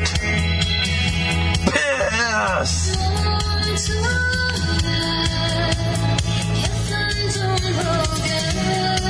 It's crazy! It's so hot in here! Yeah. Yeah, just sound fun? Talk about how, it's time to crown the king. Yeah, right. It's Cologne. Oh, I thought you were going to say Jimmy Lloyd, but I think Jimmy will probably win, but it is weird because he has a TOD win, which is so... Yeah, but that's a different company. I know. The CZW does not exist.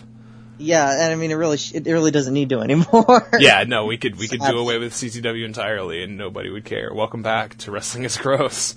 We'll leave that in. That's, I did message Brett Lauderdale, and ask him if he wanted to maybe come on the show, and he was like, I don't really do podcasts, but thanks for the interest and the invite.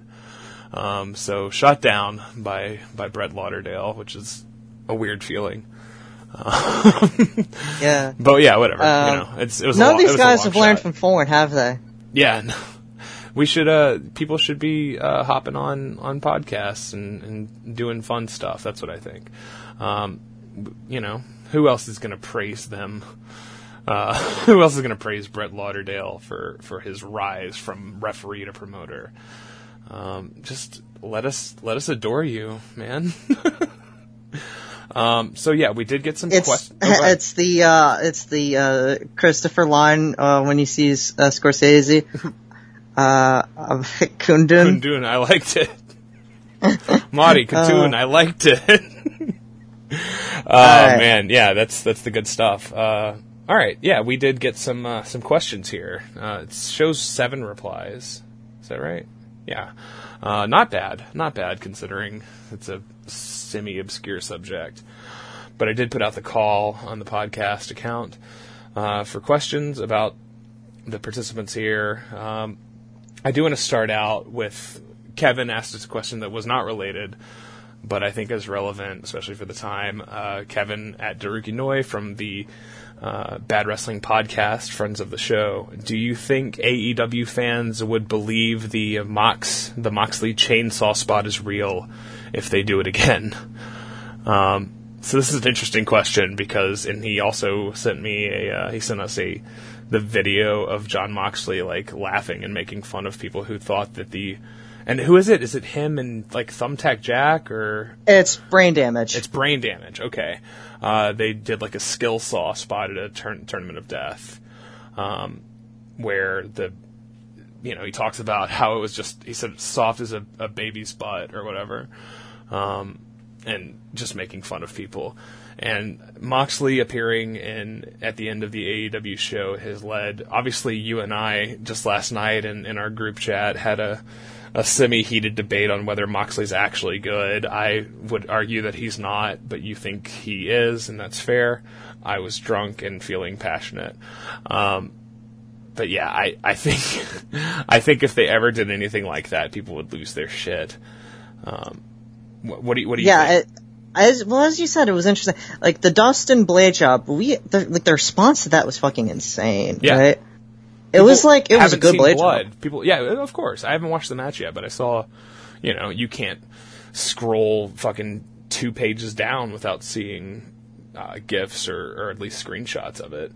It's a good Blade job, but yeah, this is like we just did a fucking show about him. We know that he can do that. Yes, literally as soon as that match happened, and I think actually not even before it ended, I fucking quote tweeted our episode. It said, "Hey, reminder," or something like that. Like, right. We just talked about how fucking great this guy is. Yeah. And how the disgusting matches he's been in. 25 years ago, he was bleeding like this once a week.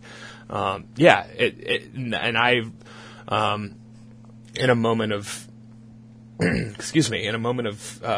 my classic drunken gatekeeping, I said, but it was right. It was right. These motherfuckers have never watched Dustin Rhodes wrestle in a match where he wasn't wearing paint. Like, yeah, that's the thing, is if you've only seen him as Goldust in a very clean, great, he's great in that role, he's a fucking fantastic wrestler in whatever role you put him in, but people don't know what he's capable of. I think I think that's maybe the most exciting thing about AEW is that they will be willing to have big match Blade jobs, and that's cool. So I will give them that much at least, and I think Moxley will be good there. Yeah. If he bleeds. If they're gonna say and it depends. I mean, it all depends on exactly. It's like they have fucking Pentagon. And it's like, well, Pentagon is all about how much he wants to do and how much he is asked to do. Mm-hmm. If you don't tell him to just go be Pentagon and just fucking gesture and like do taunts, and he's gonna be fucking lazy as shit. He's gonna suck. Yeah. If you say, hey Pentagon, you have to actually go do something, but he'll try. It won't be perfect, but he'll fucking try. Yeah. Yeah. It's all about that. It's all about how much are you asking of, and Moxley, he's not, I mean, he's fucking lazy because he didn't have to do shit. And how much would they pay him, right? How much would they pay Moxley? If he's gonna bleed, if he's gonna be like, alright, I don't give a shit, I just want to go fucking nuts, then alright. I think that'll be good. I think it'll be interesting to watch. I don't want to see him versus Jericho or Kenny Omega or Hangman Page. There's very few matchups there that I actually want to see with him, but that's maybe partially on me just not thinking much of Moxley in general. But yeah. Him versus Dustin. There you go. Yeah, sure. That'd be awesome. Of course that'd be awesome. Dustin versus everyone except Kenny Omega. Hey, Dustin and Kenny Omega, I'll watch that. I would, but man, I don't know. Kenny Omega, that son of a bitch. Yeah. Anyway. All right, we'll go. The order that I've got these questions in, it's not the order they came in. But we'll start, Mike Stocks, friend of the show, at David Fix. Good username. He asks 3 questions. We'll just run through them. We're going to run through these as quickly as possible. Do you support more wrestlers spending the better part of a decade in prison if it makes them a way better wrestler, like Nick Gage? Now, I think Nick Gage, he did come out better, but I think he was always great. I think it's not my favorite thing to think that Nick Gage is like a changed man. Yeah, no, I don't. I think it was more or less just. I think he's a different animal. Yeah, he came out with prison energy. But it's not that he changed as much as everything else changed. Right, and yeah, people started booking him in a certain way. It was a different guy. But yeah, sure. I love, prison is good. Official take. Jesus. All right. Does Toby Klein becoming an addiction counselor qualify as Deathmatch Wrestler Survivor's Guild? So I don't understand this question. Did he? Well, I mean, I think if he did, that kicks ass. Yeah, no, that's great. Vanity. Maybe he feels, I mean, I think it would just be like, this is a dude from fucking Michigan who's wrestled all over the fucking Midwest. I mean, we talked, Drake in that interview talked about like he knew like J.C. Bailey, Trent Acid, and then other people who died for just, I mean, who probably, I don't know, I mean, I think brain damage, that was just because he had concussion issues, but I think like, he might have had drug addiction issues too, and just dudes he knew just going on, who weren't the same. and like he just had to get out. It's like, yeah, that's good. Yeah. Those are for time and place. Yeah, but they're great at times. Yeah, I like it. Deathmatch Wrestler Survivor's Guilt. I don't know what that is, but I think it's an interesting concept that I'd love to hear you more expand upon, Mike. And then he asks how many Blue Lives Matter decals does Justice Payne own, which is a really less of an actual question and just a really funny thing to say. The answer is yes. Yeah, he's a thin blue line guy for sure. Connor,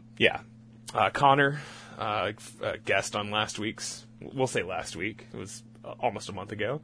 As All Right Now, co-host of the Rotten Era Memory podcast, asks, where do you rank Justice Payne in the list of CZW champions? I mean, of classic era champions, but is he better than Niles Sozio Young? Fucking yeah. Is he better than Anthony Green? Jesus Christ. Yeah, he is. Anthony is Green he better? has won the title? He had the title. He won it for 20 minutes when they did the four champs and won it on Best of the Best. Best of the Best. Oh, when I knew that. Yeah, I knew that. What's his face? Mance came in with it, then Green won it, then Starr won it, then Silver walked out with it. Let's roll through some of these right quick. Nick Burke won the title from Justice Payne in 2001. Lost the title to Tajiri on the same show, who then lost it to Zandig somehow. So Nick Burke, better than Justice Payne. Yeah. Obviously Tajiri and Zandig are better. We're gonna go through the people who are close. Gage, Wife Beater, Lobo. Sure, Lobo's better. Maybe? Yeah. Who knows? Yes and no. I think probably Lobo main events are better in the sense. Okay. But The Messiah, much better. Ruckus, so much better. Super Dragon. of course. Are you fucking kidding me? Yeah. Hero, Kingston, Drake Younger, B-Boy, Moxley. Here's one. Egotistica Fantastico, Robert Anthony. Oh, God. Man, I don't know. I think that's a pretty dead heat. Yeah, I think I'd rather have Justice Payne. Yeah. I don't know. Scotty Vortex, Masada, Gulak. Obviously Masada's spotty, but Masada at some point was way better. I take Peak Masada over Peak Justice Payne. I take Peak Masada over a lot of people. Tremont, Black G's, John Gresham, Leo Rush, Davey Richards, Shane Strickland, Chainsaw Joe Gacy. All these guys are better. Yeah, MJF. I want to say, I mean, Black G's era Sabian, maybe I mean, that's not Sabian at his best. Yeah, but, no, for Peak sure. Sabian, the booty man, with ass. So, yeah. All right, so MJF. MJF is Better? Justice Payne. He is Justice Payne. Yeah. He is Justice Payne with a better gimmick and cleaner fucking offense. I would take Justice Payne because his Justice Payne is, well, I mean, have you ever seen MJF take like a gigantic bump? Maybe. He took Hardway, he took like blunt, unprotected chair shot from LA Park. That counts, right? I don't know. That's pretty close. Yeah. Yeah, that's another dead heat. So that's your nightmare CZW World Heavyweight Champion 3-way is Egotistico Fantastico versus Lobo versus Justice Payne versus MJF. That's your 4-way, 4-corner survival. Book it, Gabe. And then Anthony Green. I don't think I've ever seen an Anthony Green match actually. I know he comes out with 2 blonde women. That's about it. Mance, David Starr, John Silver, all those guys better than Justice Payne for sure. Yeah. Interesting question. David Starr is better, but somehow more insufferable. Yeah, David Starr is. Yeah, if David Starr is the like leftist version of Justice Payne, I think we can say. Did you know? I looked it up, and David Starr has only been wrestling 7 years, and it feels like a fucking century. Yeah, I mean, he's been around the God. entire time. Like I believe he was like maybe 1 year in the business when the Juicy product became. Yeah, like it's. I mean, he had a meteoric rise and a meteoric plateau. Yeah, meteoric plateau. I like that a lot. Bad Max asks, can you please explore the parallels between Necro Butcher and Nick Gage, since they're the best-known deathmatch guys of their eras? This is interesting because I think Gage becomes the best-known deathmatch guy of his era because of being imprisoned, coming out as a fucking world beater. Yeah. And then Because, Necro, go ahead.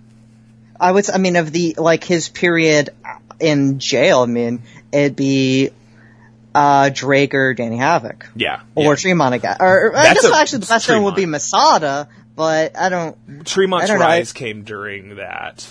And that's there's part of their overlap. feud, of course, yeah. Yeah. I think Tremont is definitely the guy. I think Tremont could be slotted in as like a number 3 there, and you might have like Nick Mondo and like Thumbtack Jack is weird, like everybody knows about these people. I think that's fair to say. Yeah. I think the other interesting thing about that is Necro became even more well known because of his appearance in The Wrestler with Mickey Rourke. Darren Aronofsky's The Wrestler, a weirdly like sentimental piece of filmmaking that's very like Spielbergian almost. Have you seen The Wrestler? Yeah, I like The Wrestler, but Yeah, it's not because it's about wrestling. It's an interesting like middle-aged character drama. I think it's got a very Spielberg sort of sentimentality. It's almost like a Ron Howard film, right? Like Ron Howard directed that. Robert, whatever his name is, I can't think of his fucking last name. The guy, the screen. He did Big Fan. I think he's good. Big Fan with Patton Oswalt. Yeah, that's a fucking great movie. I love. Yeah, I like that movie a lot. I didn't. No, know that again, was the same writer. not because it involves Robert Siegel is his name. Siegel, that's right, because it's like it's somebody who's also the guy who worked on SNL for 5,000 years. Sure, yeah. Yeah, and Smigel. it's like Right. it's somebody it's like or some stand up or something. I don't fucking know. You know what I mean? The point is that is like I think I don't know. I don't know. He's good. He's like Tom McCarthy. There's like guys who just do it for me for whatever reason. Yeah, Tom McCarthy's fantastic. Tom McCarthy also a good actor. Yes. Siegel also was a senior editor for The Onion in the late 90s and editor-in-chief from 99 to 2003. Interesting. I did not know any of that. It's an interesting parallel because they both got over doing the same things within the wrestling business and then became larger than life because of two very different paths. They have great singles matches with each other too, if you dig far enough. And my son is crying. I think I'm going to go grab that fucker. Can we hang on for just a sec? Yes. All right, just one sec.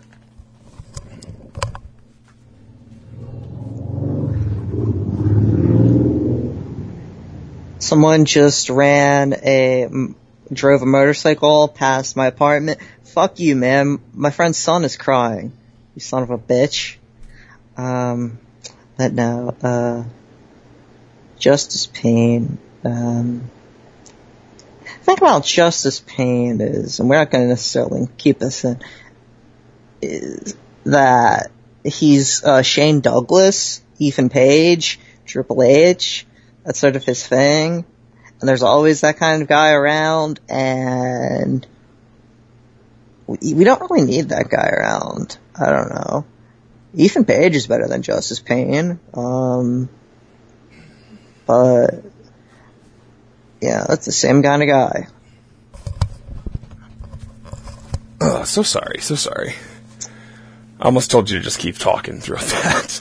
I did. I related on Justice Payne and Ethan Page being the same guy, though Ethan Page is better. Yeah, for sure. Welcome, Jack, second-time guest. Jack, do you want to say something? No, he's good. I also might have to change a diaper at some point in this podcast. Wrestling is gross, folks. Yeah, diapers are Wrestling sick. is gross. Yeah, I got shit all over my hand yesterday. Okay, I'm out of breath because I ran up and down the stairs with a baby. Who wins? Alright, it's from Thomas Sankara at Ben Thrifty. Who wins between Justice Payne and Necro Butcher in an organized shoot fight? This is pretty easy. Yeah, Justice Payne because he would call the cops. Yeah. Great. Fantastic answer. I was going to say because he's a gun owner and, like, legally. Yeah. At Akil Khalid, when did CZW become bad? Well, that's a it's not when DJ Hyde bought it, but here's the thing, CZW was always on the verge of being bad. Oh, yeah. It's more like, when does Zandig, sleep in that day? When does DJ Hyde sleep in that day? Yeah. Yeah, I think it comes around, like 2013 or so. It's like, it's not the Robert Anthony title reign, but it's like probably around the Black G's title reign. And even then, you still had like Gulak and like obviously Chris and Kevin started their show almost entirely based on New Heights 2015. I think it's around that era, probably a little bit before then. But at the same time, of course, I mean DJ, I mean whoever the hell he had booking for him, because he was like one of the utmost promoters of Grapplefuck. He loved. I mean, they fucking put that shit on. I mean, they sent that to Gabe's fucking WWN show at WrestleMania weekend in 2014 at a European rounds match for the CZW title. I mean, sure. Holy shit! I think people forget. I think DJ brought in Thatcher before Evolve even did.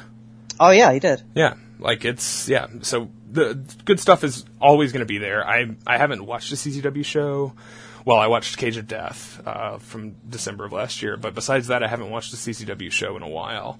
But there's no way, David Starr or whatever isn't having competent mid-card matches, There's always going to be good stuff on these shows. The CZW thing is about highs and lows, and most of the time highs and lows on the same card. It's not about consistency. It's about the fact that,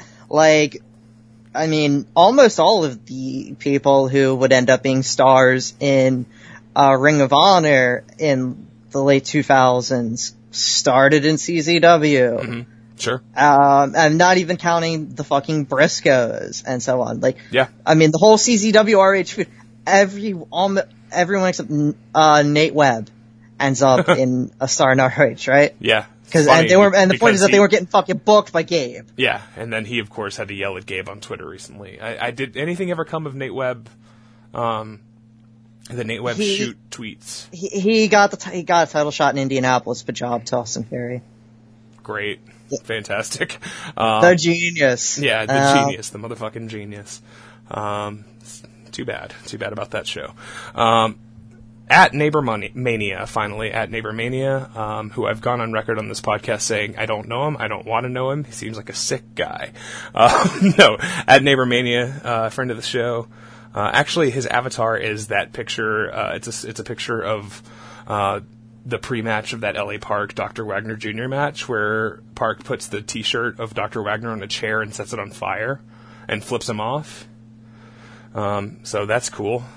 Hell of a match. Yeah. I thought ROH was miles ahead of CZW at the time. Now I have no desire to revisit ROH and all the desire to revisit CZW. Was I wrong about CZW at the time, or has the rise of fascism in the West made me a more violent person? Fantastic here's question. The thing. Yes, here's the thing. As we just said, all of the things that... Okay, here's the thing about ROH. Minus things like Danielson and Homicide, and I don't know, I guess the Briscoes when they had good opponents. The things that are best from ROH are the things that were not like the things that were most acclaimed. Mm-hmm. I think that's easy to say. Sure. I mean, even as much as Gabe loved, the Jimmy Jacobs, BJ Whitmer feud, it wasn't like fucking Meltzer loved that shit compared to fucking, they brought in Marufuji to fucking miss 50 kicks in a match. 4.5 stars. 50 landed kicks. Yeah. Yeah. People were selling those kicks. They weren't making it. Yeah, I think it's clearly, I think the ROH stuff from the era is also really good though. I mean, I think you can look at mid card and opening low card shit, and there's plenty to like on those shows. 05, 06, ROH is great. It really is. The best. Who's one of the best? One of the best guys in ROH at that time. Jimmy Rave. Everybody fucking hated Jimmy Rave at the time because he actually knew how to get heel heat. And it's if you look back on that, it's obviously that shit's good. The point is that Jimmy Rave also another guy who came in from CZW actually from of course, yes. 03. Yeah, all of the guys all the stuff that's was not the I don't know what the selling point is the stuff that's refreshing. If it's like the Gen Next shit, you can mostly skip it, I guess. Sure. Well, you want to watch all the Roderick Strong and Jack Evans tags. Yeah, that's I'm thinking of the right team, right? That's Gen Next? Yeah. Okay. Austin Aries. You skip the Aries matches, though. Yeah. And definitely skip his promos. Yeah, I think you would do fine to revisit CCW and or ROH from this period. What you really should do is just download, if you can find it on the torrent site somewhere, download the complete ROH versus CZW 2006 feud DVD set, which I was putting on VK but got taken down from copyright shit. So find it on the torrents. It's out there. And I would just say, third answer is that IWA Mid-South was the best indie of all. Yeah, of course. No shit. Yeah, so there you go. Thanks, Neighbormania. Always hits us with a good question when we need one. I'm hearing footsteps upstairs. I don't want to. You talk about IWA for 2 seconds, okay? I'll be right back. Okay, so the thing about IWA, of course, we talked earlier about dream matches. It's sort of just, hey, Scorpio, let's book him against Low Kick. All right, and it was a great match. But the thing of it is just like Ian Rotten just, you get your death matches, and then you get your really good technical classics. To bring up Scorpio again, that dude, that's not a man who's taken a light tube shot to the back, and yet him in 2008, some of the best stuff in any indie, one of the best indie runs ever. And then that's your balance. So, like, there's also, and of course, it's really about taking chances. That's why CZW, while not like relevant, will have its moments of relevancy. And like when CZW has an uptick, it's because they took a chance at someone. Like what was the most important CZW thing in the last like 3 or 4 years? It was the Joey Janela Leo Rush feud. Leo Rush was like 1 or 2 years a year in the business, not even. And Janela had been around for fucking forever, but finally just said, screw it, I'm just gonna do all this stupid bullshit and I don't care. Let's make it or break it. And they had a bunch of ridiculous matches that were just a ton of fucking fun. They're just killing themselves and everybody in the match. And that worked. That got CCW hot again. That is the most famous match from the show where they fucking brought in Atsushi Onita. Is the Joey Janela Leo Rush final clash. So there you go. It's always about the chances. CZW right now is in a weird place where it's like they're pushing, like they pushed Blackwater. Who the fuck is Blackwater? Some Dojo Boys guy. Who the fuck gives a shit? Yeah. But at the same time, it's like, what if in a year, we look back and it's like, oh, Blackwater, that guy who Joey Mercury got signed to Ring of Honor somehow. Oh, that guy's great. Yeah. Who the fuck knows? I haven't seen a Blackwater match. I have no idea. I don't either, but Blackwater when he's in Best of the Super Juniors, cause, fucking Bubba Ray Dudley put in a good word for him with Gato. Like, there you go. Who goddamn knows? Thank you for vamping. It sounded like you took quite the journey. My daughter opened her door and is not napping and is awake. Somehow my wife did not wake up. So I've just given my daughter her tablet. She's gonna play upstairs by herself. I've got Jack sitting on my lap. And this is the most stressful podcast I've ever recorded. So that's your questions segment. Sometimes this is truly why we haven't done one in a little while, is because I don't know when the fuck I'm supposed to do it. Because nobody cooperates. How's my audio? I've got one earphone hanging off. Do I sound basically the same? You sound fine, yeah. Okay, I want to make sure this is basically the same. Okay. My microphone is now a slightly shorter distance away from my mouth. But yeah, thank you, and thank you everybody for sending questions in. I would like to continue doing that because it's a lot of fun to engage. So we got our third match tonight. I don't have a lot to say about this one, to be honest. I don't either. It's good. It's a Shattered Dreams match. Okay. Originally supposed to be the third Hate Club Tough Crazy Bastards match. Crazy There's Tough a pre-match. Bastards. Yes, there's a pre-match where angle where Justice Payne says, "I don't want to do this because it's but it's like you already agreed to it," and he already has the fucking glass on his hands. So Jesus Christ. They've got a fancy new entrance ramp, but yeah, this opens with Justice Payne decking a fan. Yeah, a fan in quotes. Yeah, someone who didn't make it out of out of the dojo. Yeah, I was gonna say, Quack didn't scared him too much. I would think. Yeah. So too passive aggressive at the Starbucks in King of Prussia. Yeah. Quack threatened to have sex with his little sister.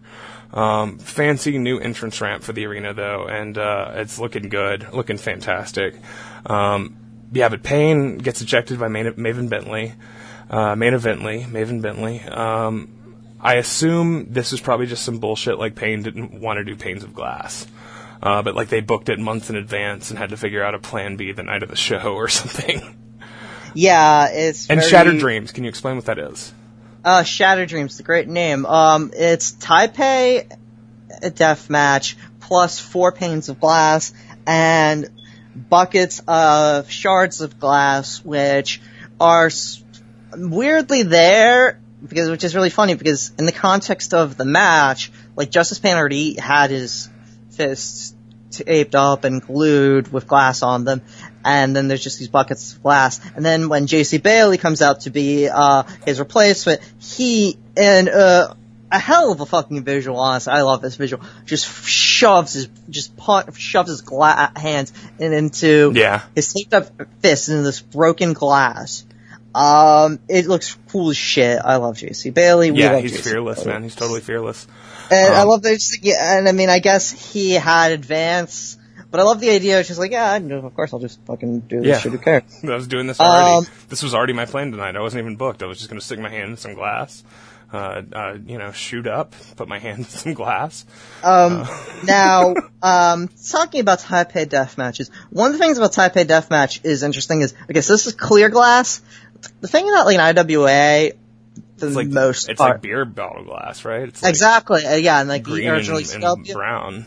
Yeah, and because it's more visual. Yeah. If it's clear, you can't fucking see it. So that the Taipei Death matches we've talked about is a fucking sick match. It's a kick-ass match, and I mean, this is some close fighting. It's tough to work. And yeah, exactly. And it's but that makes it even worse because it's even less visually distinct. But it's all of these shots. It's just people just sort of taking glass, and it's even weirder. So this is kind of a cold crowd.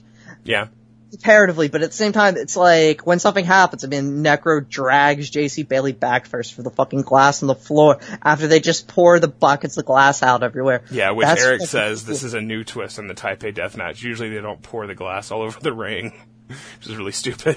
CZ does Eric. There's also, early on, Necro is just backhanding JC in, the stomach area and the tummy and the tum-tum with the glass hands. Which is I think, is this the first JC Bailey match we've talked about on the show? No, we did. Drake. Barefoot Thumbtack with Drake. Of course. Necro stabs Gage in the balls with a broken shard of a table on the outside, and then he, right after he does it, he slips on a steel chair on the ground and falls in a fun bit of incidental deathmatch slapstick. And then, so the big spot of this match, and I think we've agreed that this might be the GIF. I'll make a few GIFs and we'll decide. But Gage puts Necro in the corner, facing outwards towards the post. He's facing the post, leaned up against the buckle. Gage and Bailey both lean a pane of glass on his back, and Gage hits it with the chair. Yeah, as Bailey on the other side of the post has Necro's hands. Yeah, okay, so he's holding his hands, right. Glass does not break, so he hits it 5 more times until the chair finally shatters the pane of glass. And you see the imprint of the chair on Necro's back when it finally follows through it, which I would assume is also the imprint of some glass shattering beneath it. But that took some motherfucking force right there. That is a hard shot to do that after trying over and over and failing.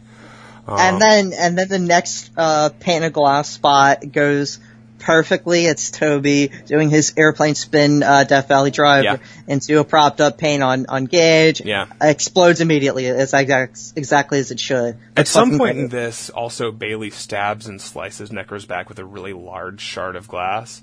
And it's like, there's something about, I've got the DVD through the pain here afterwards, but, there's something about J.C. Bailey as he does things like this, and I think what it is he's like just such an expressionless psychopath.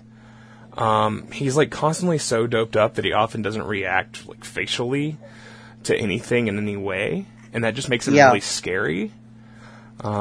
He's like just a guy absorbing punishment, and he's just like a fucking empty vessel. Which is sad. And then and then you'll hear him and like just barely, and he has like his goofball Kentucky accent, and his like all of his silly tattoos. He's so weird, but he's there's a sadness to him for sure. But he's fucking great. I mean, and all the spots in the like there's a double stomp through fucking pane of glass onto like right onto Toby's butt. Looks like it sucked ass. Yeah. And then, I mean, he's fucking biting Necro's back. I mean, Jesus. It's close. It's good. It's good shit, but it's just such a hard match to work. But they tried. I mean, 4 guys who are going to try for damn sure. For sure. And this is where I realized that the standing on the floor while someone throws some weapon over the top rope onto you is arguably the signature Necro spot of this era, because he does it again where and in the first episode of this show I described it as when you're going to perform a fatality on an opponent in Mortal Kombat where they're just sort of like going woo, like back and forth. That's kind of his deal, and he did it with the Easy Bake Oven, and here I believe it's just with a chair. He takes one to the arm, and then J.C. Bailey has another chair, and then creams him over the head. Yeah, getting thrown over the top rope from inside to him on the floor. It's great. And there's going to be a fun spin on that in the next match, actually. But yeah, what finish here is a goddamn Necro hits a Frankensteiner off the top onto Bailey through glass. Maybe the shittiest looking top rope Frankensteiner I've ever seen. But kick-ass, nonetheless. Of course. Yeah, it's not about execution. Yeah, no, the glass breaks, it's all that matters. Bailey pops up, gets beat with a lariat. Nice crooked arm lariat, axe bomber. Yeah, nice lariat, definitely. And this gives us, and then, we get like a 10 seconds of celebration, Justice Pain comes, Justice Pain doesn't come out yet. Well, you're right. So he comes out. I will say, I do want to say, the booking of this was confusing to me at the beginning. I didn't understand Bailey's inclusion beyond. I just don't want, like, Justice Pain just didn't want to touch broken glass. But I guess the idea here, in addition to that, is for someone to eat the pin. To keep the hate. Yeah, also, and it made sense in the sense of he and Necro had a Necro was running 2 feuds that year in CZW and after JC Bailey turned on Chris Cash and the rest of Team Cash, for the Ultraviolet Underground title. Yeah, so they had a bunch of matches. So he was the natural Necro opponent.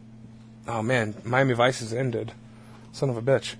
What a good movie to have on in the background. Highly recommend watching Michael Mann's Miami Vice in the background while recording a podcast. Lots of people get shot. Post-match sees Zandig come in. And he's got half a 6-pack, like dangling from one of those dolphin-killing can holder things. Yeah. Eric says, I thought he was missing.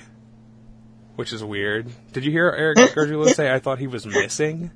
No, I didn't really. That's so bizarre. Like Zandig was like on the back of milk cartons or something. Like it was a really weird line. Amber, John Zandig. Yeah. Oh god. Like, what? How do you lose a Zandig? How do you lose a Zandig? Yeah, totally. Hilarious lines. Of course, that's what you come to expect from our boy, but man, just hilarious all the time. Trying to figure out what I'm going to put on now. Talk about this post-match, if you will. So, Zandig, he's coming out and he's like, yeah, Zandig, you can't fucking hear what I'm saying because it's terrible. I'm cursing a lot. Yeah, you hear fuck a bunch of times. The accent.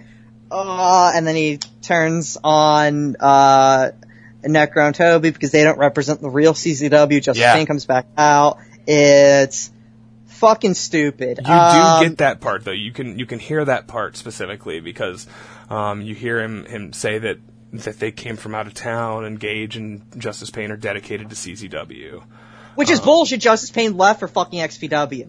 Yeah, right. Oh, no, he's not. Right. Not for a second. Yeah, Justice Pain. To paychecks, which it's fine, sure, but Messiah was dedicated to CZW way more than fucking his ass ain't isn't out there. You don't give a shit about Messiah, do you, Johnny?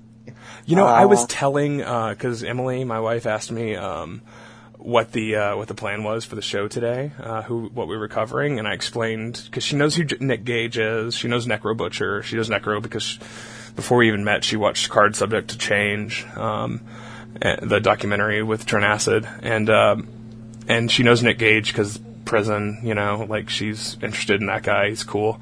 But she was like, Justice Pain is such a stupid name. Who the fuck is he? And I was like, the best way I could describe Justice Pain is he's kind of the CZW Triple H. Yes. A guy who's not that good, but is inexplicably pushed. Even not that over, not really that over ever. Just a completely strange decision by the boss. To put him in a position to constantly be presented as a top guy, and she was like, okay, like she understood that like immediately. Yeah, that's like the layman version of who is Justice Pain, and he comes back in with a pair of nooses. Why is Zandig so into people getting hung, man? Like what?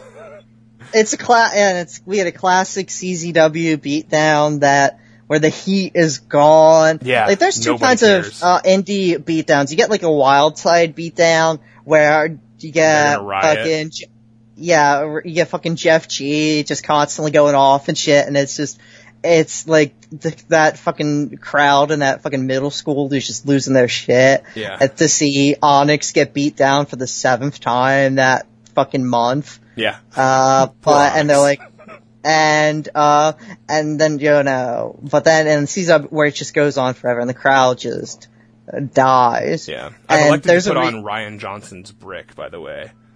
Alright. Yeah. Zandig is just yelling and cussing. Justice Pain destroys JC Bailey with a chair shot for no reason. Like, just full on concussion shot, and I'm laughing.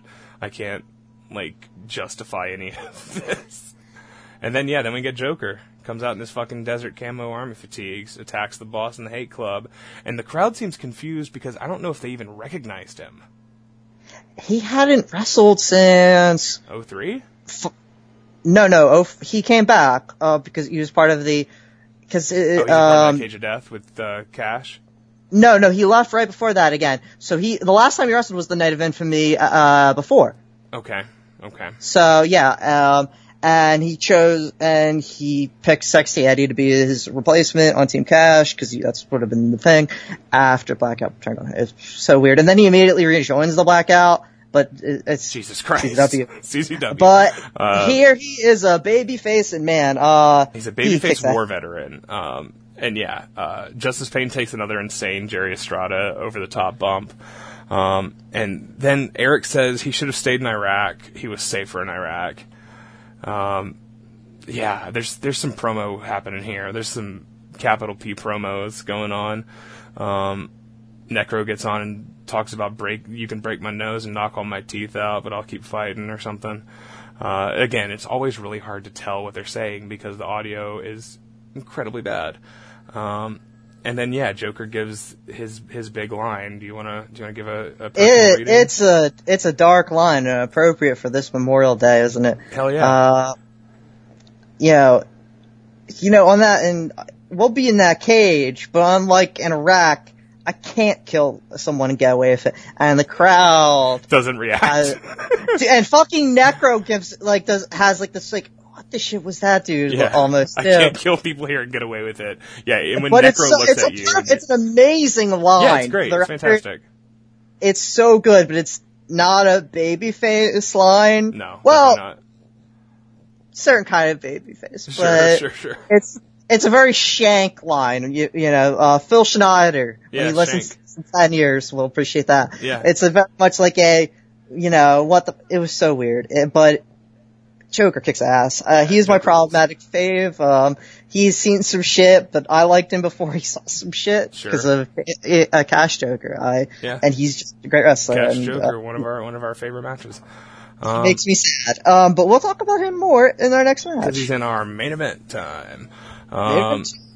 Rip Lenny's feet. Yeah. No, we're taking Lenny's feet. Okay? Lenny's feet. No, we have custody of Lenny's feet. Nobody else wrote songs about Lenny's feet. Okay, you know who did that? I fucking did. Yeah, and we also have the question of what is the best match in Evolve history, which we won't ever answer. No, we sure won't. You know what the answer is? It's Finlay versus Sami Callihan. It's easy. Yeah.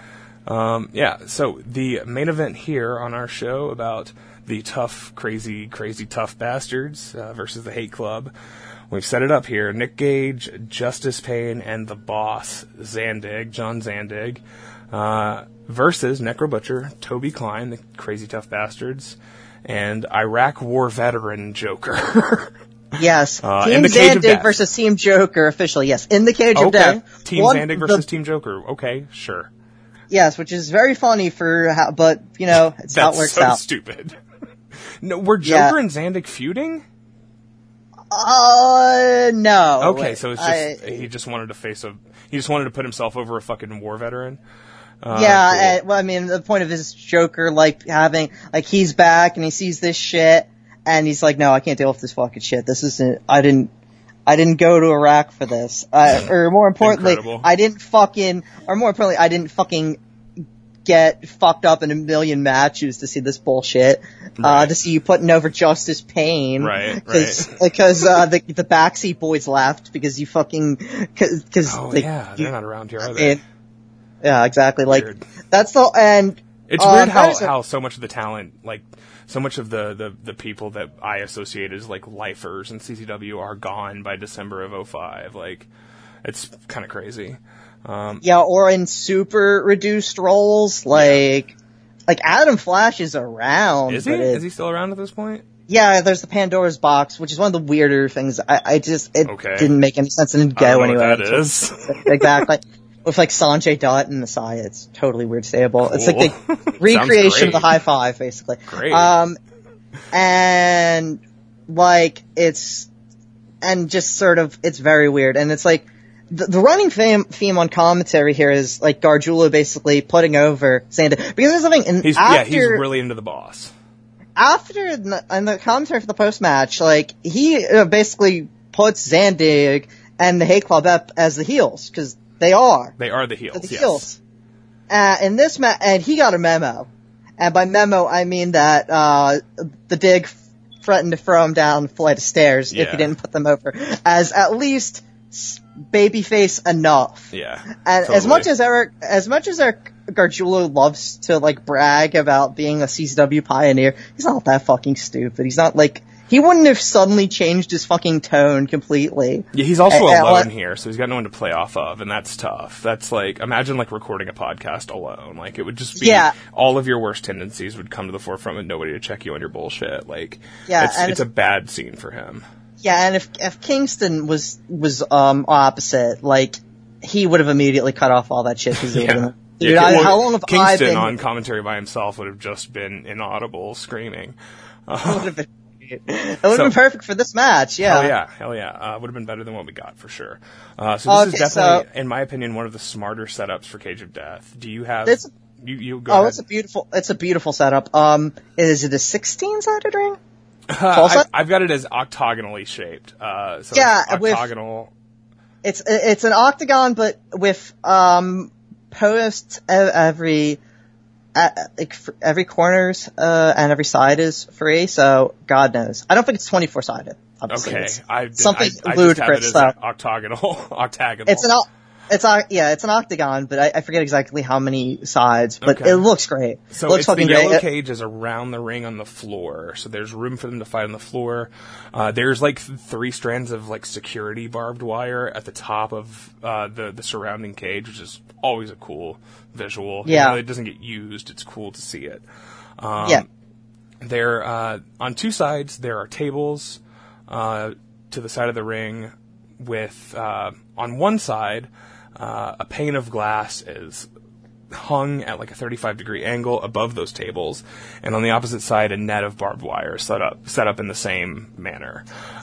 There's scaffolding, like platforms, about 6 feet above the top turnbuckles on two corners. There's shit hanging off of said platforms, like a barbed wire bat. And then the turnbuckle pads on three sides of the ring have thumbtacks glued to them, which is a really cool idea. Hell yeah. And then in the other corner, there's just a mess of barbed wire. And then there's of course, random instruments of destruction laid around. And of course, because this is Cage of Death, in the middle of the ring, cactus plant. Yeah, there's some cactus happening here, some cacti. Which Nick Gage immediately kicks out of the ring, and Necro picks up as like, oh, okay. Yeah. When he makes his entry, comes out, which is really funny. Yeah. So yeah, this is War Game style staggered entry. We start with definitely the best possible one-on-one matchup with Necro versus Gage. And they start slow with some brawling, and, you know, you get your first blade job pretty quickly. Not a lot to say about this until it gets, like, fully, you know, until everybody's in. But yeah. It's I mean, you get, like, Necro and, like, a stand-up punch out. It's a full-on hockey fight. He pulls the shirt over Gage's head and just starts going after. Looks really great. Yeah.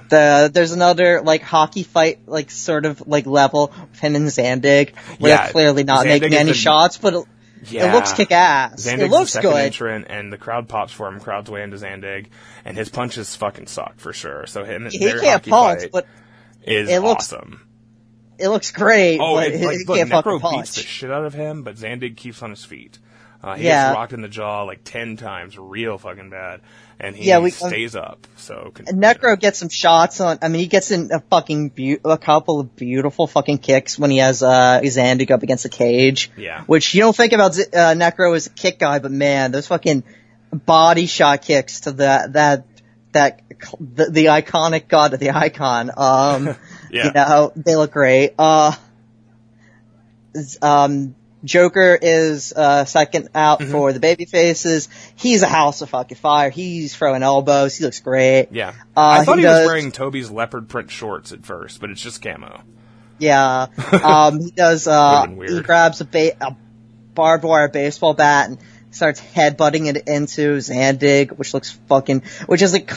is now like sort of a classic spot you see in Big Japan all the time. I associate that mostly with Little Abby, where it's like the light tubes and stuff, and I honestly think it looks like shit a lot of the time. It's weird because it doesn't go off as well as it should.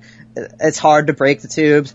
He has Zandig in the corner, and he is on the middle rope, and he's just laying him in. It looks fucking great. Yeah. He looks kick-ass. Yeah, he's great in this whole match, for real. And then, I think this is the only time we get an I don't know anything. Alright, so before that, I do want to say Zandig's hair gets caught in the wire, which is especially impressive since his hair is reaching a critical, anti-mass. Yes. Just almost completely thinned out. Like his hairline is like a 0.8 on the Zandig scale, which is his own scale that he created, and at this point he's right there, nearing the peak. But yeah, Justice Pain, I Don't Know Anything by Mad Season. Of course, the classic meme from CZW fans from 18 years ago when someone would ask, hey, what's Derek Frazier's theme song or whatever? Like people would ask, what's the entrance theme for, Eddie Valentine? And people would just say, I Don't Know Anything by Mad Season. It was a really good joke. Really fantastic stuff from CZW fans. Yeah, good song. He is wearing a hoodie, and I don't think he bleeds once during the match. He might. I have him down as getting a little color, but he does a little. But it is so funny that like he can't even get cut on the back, and he also has this thing that's also impossible to just take off. Yeah. Like, basically for someone to just rip it off of him. Yeah. Well, he's an innovator of the Cage of Death, of course. Eric says Eric Gargiulo on commentary says he's injured some of the greats here in Combat Zone Wrestling, which I guess is supposed to make him sound badass, but mostly just makes him sound sloppy and dangerous. Sound like a fucking dipshit, yes. So fucking funny. Yeah, and then so this is about the point. Toby isn't in yet. He'll be in very soon, but this is about the point where the big bumps begin to happen. Necro gets mother effing bombed over the top into the barbed wire net, which doesn't budge even slightly, just sort of detaches from the larger cage structure. Yeah, I guess it's better. Go ahead. Yeah, because it's hooked to the apron, sort of. Yes. Like, not well hooked, but also, it's like, wait. The wire's pulled extremely tight on this thing. It's a very fucking well put together Caribbean spider net for sure. Construction worker Zandig, he knows how to make props. This might be the peak of construction worker Zandig. I mean, we'll see some later cages. No, it was suspended. Let's not. Yeah, but this is beautiful. This is very good. This is more like structurally sound, but that was more of a vision. Yeah. So, we're seeing, I mean, Zandig he'll lose, his fastball, and we'll get Cage of Death 9, which is an 8-man tag with a single ring, and it's a fucking shit. It's you don't have to tell me who's in it. I'm sure it's I'm just saying, I don't need to tell you who's in it right now. It's a shit show. Cool. It's got one scaffold. It's a lot of guys are good in it, but it's just impossible to fucking work in that situation. Sure. When he figured out that, the best way to do a Cage of Death match was to have a lot of guys, and then to compensate for that, you also need a lot of space. That's the peak of the COD, right? That's why this and the Chris Cash, I don't even know who's in it. Chris Cash, Jack Evans, all those guys, and the Team Cash Blackout. Let's just go. Team Cash versus Blackout, yeah, and of course the Cage of Death 5 suspended. Those are the craziest ones because they knew how to use space. So the Joker gets military pressed into the wire. They just keep throwing into that fucking spider web. Zandig can lift some fools. All right, Joker's not a little guy. Zandig is. I'll tell you what. This guy is a true heavyweight. He's not like Schlack, which is proven true. Like moments after I write the word heavyweight. Because Necro gets a hip toss on Zandig into the wire, and finally that tightly wound barbed wire gives way and just buckles under Zandig's massive girth and volume. And then Toby's end and the match beyond can truly begin. This is one of the better ways to do one of these matches. You just hit stuff constantly, right? Yeah. Gage gets back body dropped over the top through the angled panes of glass, suspended at ringside, down through the tables. Really clean looking spot, clean in the sense that it was perfectly executed. Incredible bump. But that's the only thing clean about it, obviously, because he goes into a bunch of glass. Justice Pain, at this point, I have written down that he does seem to have bladed at least slightly. He does, I think when, he does take, Joker pile drives him for the other table, another pane of glass was Gage. Yeah. Only went for the one because, it's fucking hard to go for both. I also think that would have been a much less clean way to do it if you had broken both. Yeah. Right. So Joker gets he might have, fucking missed the tables, for all we know. Right. So, alright, so Joker gets belly-to-bellied into the buckles with the tacks glued to him, answers back with that pile driver through a pane of, alright, so it's alright, it's hard to visualize this. Joker on the floor puts a pane of glass on top of a table, stands on that pane of glass on top of the table, pulls Justice Pain up, lifts him for a pile driver, and somehow pile drives him through the glass in the table, which is one flat surface. And it's just extraordinary when you consider the care and grace that Joker and Justice Pain had to take to not shatter the pane of glass by stepping weirdly on it. And it's a really high end pile driver too. Really well executed pile driver. One of the better spots in the match. It's also worth noting the thing that we keep talking about, the Justice Pain thing, is that willing to take bumps even if he half-asses them, but not he took he got in one of the first two matches, I forget which, I think it might have been the first, Toby Klein pile drives him into like onto it upright plastic trash can, which I imagine was fucking miserable. Yeah. Like the thing just bends. I mean, he would have taken scared it on of his sharp objects. Yes, like that would have been fucking horrible. That would have hurt like shit.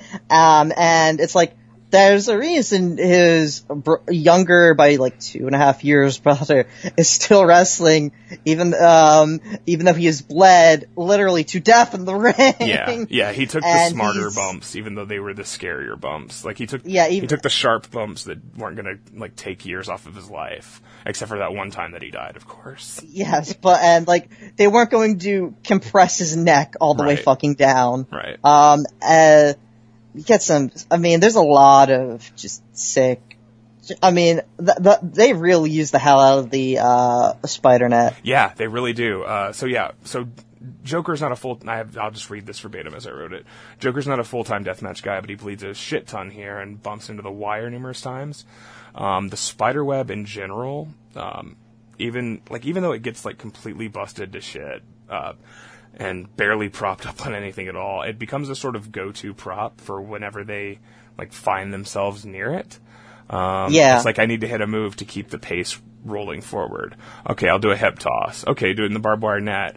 Time to shift the offense onto Zandig. Better suplex me into the barbed wire net, boss. Like, and then they get a lot of mileage out of that. That's a well-constructed piece of equipment.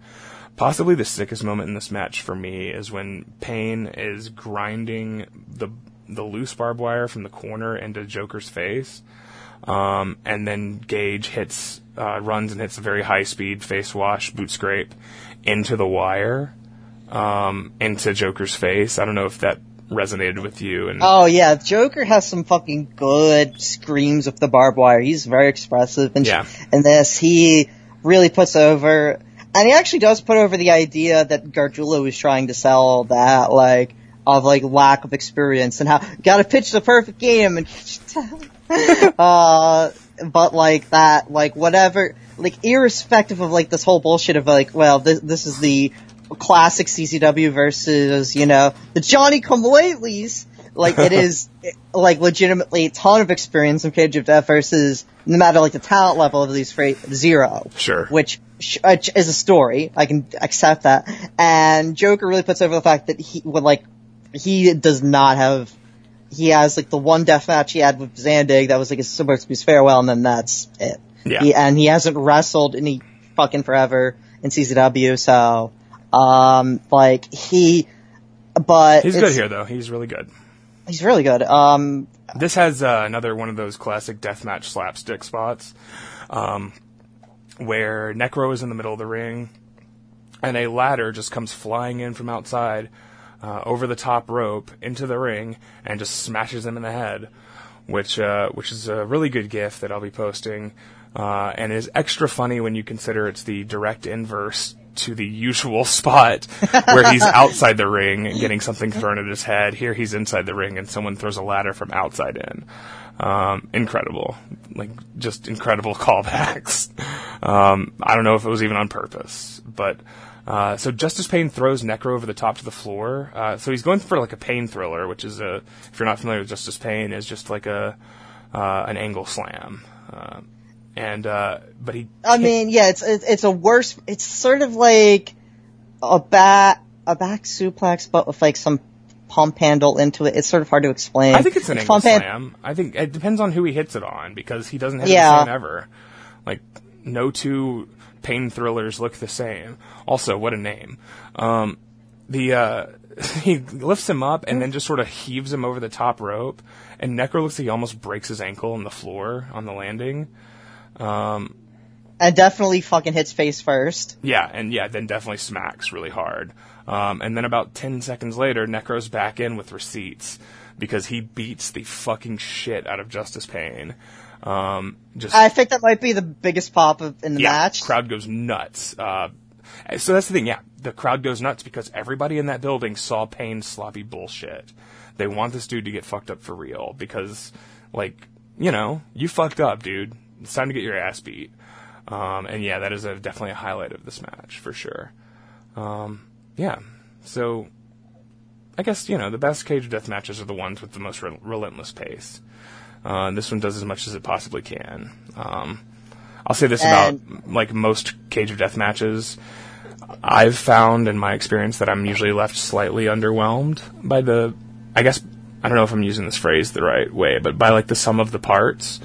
I'm usually let down when I reflect on what actually, whether it's just bad pacing in the final stretch or the inevitable CZWS, a logical heel turn or babyface turn towards the end, or just the fatigue of all the participants just slowing things down because they've been through so much already, because everybody shot their wad in the first 2/3 of the match, right?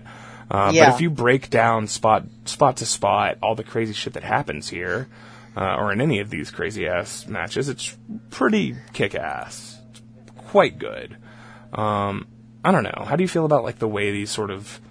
Yeah, I mean, part of it, the way this is really well, I mean, the construction of the cage giving, a ton of room on the outside to...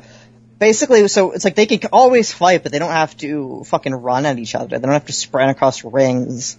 Sure. But they can still, with the Cage of Death, 6, that has, the 2 rings and the separation, which leads to, a great, some cool bumps in the first match. It's not good. It's, barely anything in the second one in the Hate Club match, the Hate Club and, what's the second Cage of Death match there? It's Hate Club 1.0 versus Hate Club 2.0. Okay, so it's Pain and Wife Beater versus Gage and Hatred. I don't think I've seen that since it happened. I think I saw that when the tape first came out. It's fine. This is a great physical structure, a great layout that is conducive to just really high end brawling and moving your focus of attention from one of your opponents to the next seamlessly as you wander around the ring and navigate through fucking broken glass and barbed wire. It's really good. And it puts it in a situation where all 6 guys can be in the ring, none of them can be in the ring, but the action still feels focused in a way. It feels, it is also weirdly false count anywhere in the cage. Yeah, they always make these rules up as they go along. Yeah, it's the ref literally is never briefed on what's going to happen here. Yeah, Necro has the visual fall on fucking Justice Pain after. Sure. But Derek Sabato, has, because he doesn't fucking know that they're, and obviously, the point is that they're not going over anyway, right. so. Well, but it's who knows what the rules weren't announced at the beginning of this thing. Remember when we watched, Cage of Death 5 Suspended, we were completely unclear on what the rules were. Is it elimination? Is it getting all your guys back to the stage after, is it relay race? It's most, but then, when Flash and Wife Beater, did they re-enter the match? Yeah, and then right. It doesn't make any... And it doesn't matter, also. It doesn't, in that case, it certainly doesn't matter, because what matters is the Hate Club is back, and then, Nate Hatred says, use and, anybody, he's real. Nate Hatred. I'll just play the audio from when I did the Nate Hatred promo at the end of that. So we get Dewey, we move into our finish here. Dewey's having a gasoline orgasm. What a line. What Eric says, yeah. Zandig and Joker ascend. Yeah. Because, so Joker set up a pair of tables. He has a ladder. I don't know exactly, because he just has them. I think he would have just gone for a leg drop or something, because he wouldn't have, I don't think you can, get that immense frame. Even a guy who is pretty functionally strong, like Joker, slug around a dude like Brain Damage, who's big. I don't think even that, getting, the dig up on your shoulders to fucking pull off an assault driver. Sure. Likely. But, Zandig... The Joker driver, right? Yeah, the Joker driver. Not even an assault driver, it's like a Rubik's Cube. No, it's the same as the assault driver. It's just, he just was gonna call it that, I guess. Cause I don't know. Oh, I think it's a different move. The assault driver, you grab the arms and they do a full flip. They land on, you still land on your head or back. I don't know. I'm not with you on this. It's not a one-winged angel. That's the point, is that the one-winged angel is the weak version of either of those two moves. Sure. It's anyway. Yeah. We get our only proper mother effing bomb here. Yeah, and... What's a mother effing bomb to you? To me, military press slam into... It doesn't have to be sit out like a Falcon Arrow or something, but it just has to be Zandig lands with the opponent. And then he lands with Joker to the side, Emerald sort Flosion. of like an Emerald Flosion, exactly. Yeah. But that counts to me because it comes off of the military press. I think it's, we're talking mother effing bomb, V1 and mother effing bomb V2. Yes. It's like the Psycho Driver. Yeah. Off the scaffold through the flaming tables. Another classic crazy fire spot for this show. Holy shit, piss. Shit is crazy, it's so hot in here. The Fei Wong cover of the Cranberry song. Yeah, it's a hell of a finish. But then, I don't know. It ends and I feel almost nothing. Because I think a big part of this, like why this feels slightly less special than it should, is because Zandig put himself over here for basically no reason. There's no reason for the heel hate club to win this feud, or for Zandig to beat a fucking returning veteran who just came home from Iraq. Yes, who are you betting on, to be the guys in your company? Yeah. You would be betting, if Joker is going to be fucking around, and he was in 2006, him, Toby, and Necro. Yeah. No, put Joker over. Yeah, put Joker over the boss. Let him win the fucking belt or something. That seems like the thing to do. That seems like the thing they've positioned to do. Joker comes out of, I was gonna say obscurity. He comes back from fucking Iraq, and gets put in the main event of your biggest show of the year. After the last time he was after the last time he was at Cage of Death, he and Chris Cash, who's now dead, Cash was dead by this point? Yeah, he died in August 20. No shit. Okay. And this guy came back and this is, it's completely asinine. You get Gargiulo bitching about that. We got a guy in a friggin' mask who's the world champion. The guy in the mask who's your world champion is Super Dragon. Yeah. A guy who literally is one of the most over fucking guys in CCW history. Yeah. Because he kicked ass. And, imagine, for the record, a Super Dragon Zandig match would have been really fucking kick ass. Yeah, that would have been something. Again, a less athletic version of Dragon versus Necro. Yes. Yeah. Who, I don't know exactly who's getting put over there. No. That ends as a double count. That ends as a double not a double. It just doesn't end. The bell never rang, John. Yeah. So there you go. That's a weird ending to this feud because the tough, crazy tough bastards sort of take a back seat. But yeah, I think this is a really good, snapshot of what CZW looks like in the middle of the last decade as far as the main event scene is concerned. Obviously we've touched on Super Dragon, Kevin Steen, a lot of Hero, Kingston, really incredible non-deathmatch stuff going on there too. But I think when you think CZW, this is the kind of stuff you're kind of envisioning, and I think this is a really good example of what this could be sort of at its best, without light tubes, of course, but you want that, just watch the Delaware shows. I think I had a lot of fun going back and watching it. I can say that for sure. Even if it's not the perfect ending with, it's far from perfect.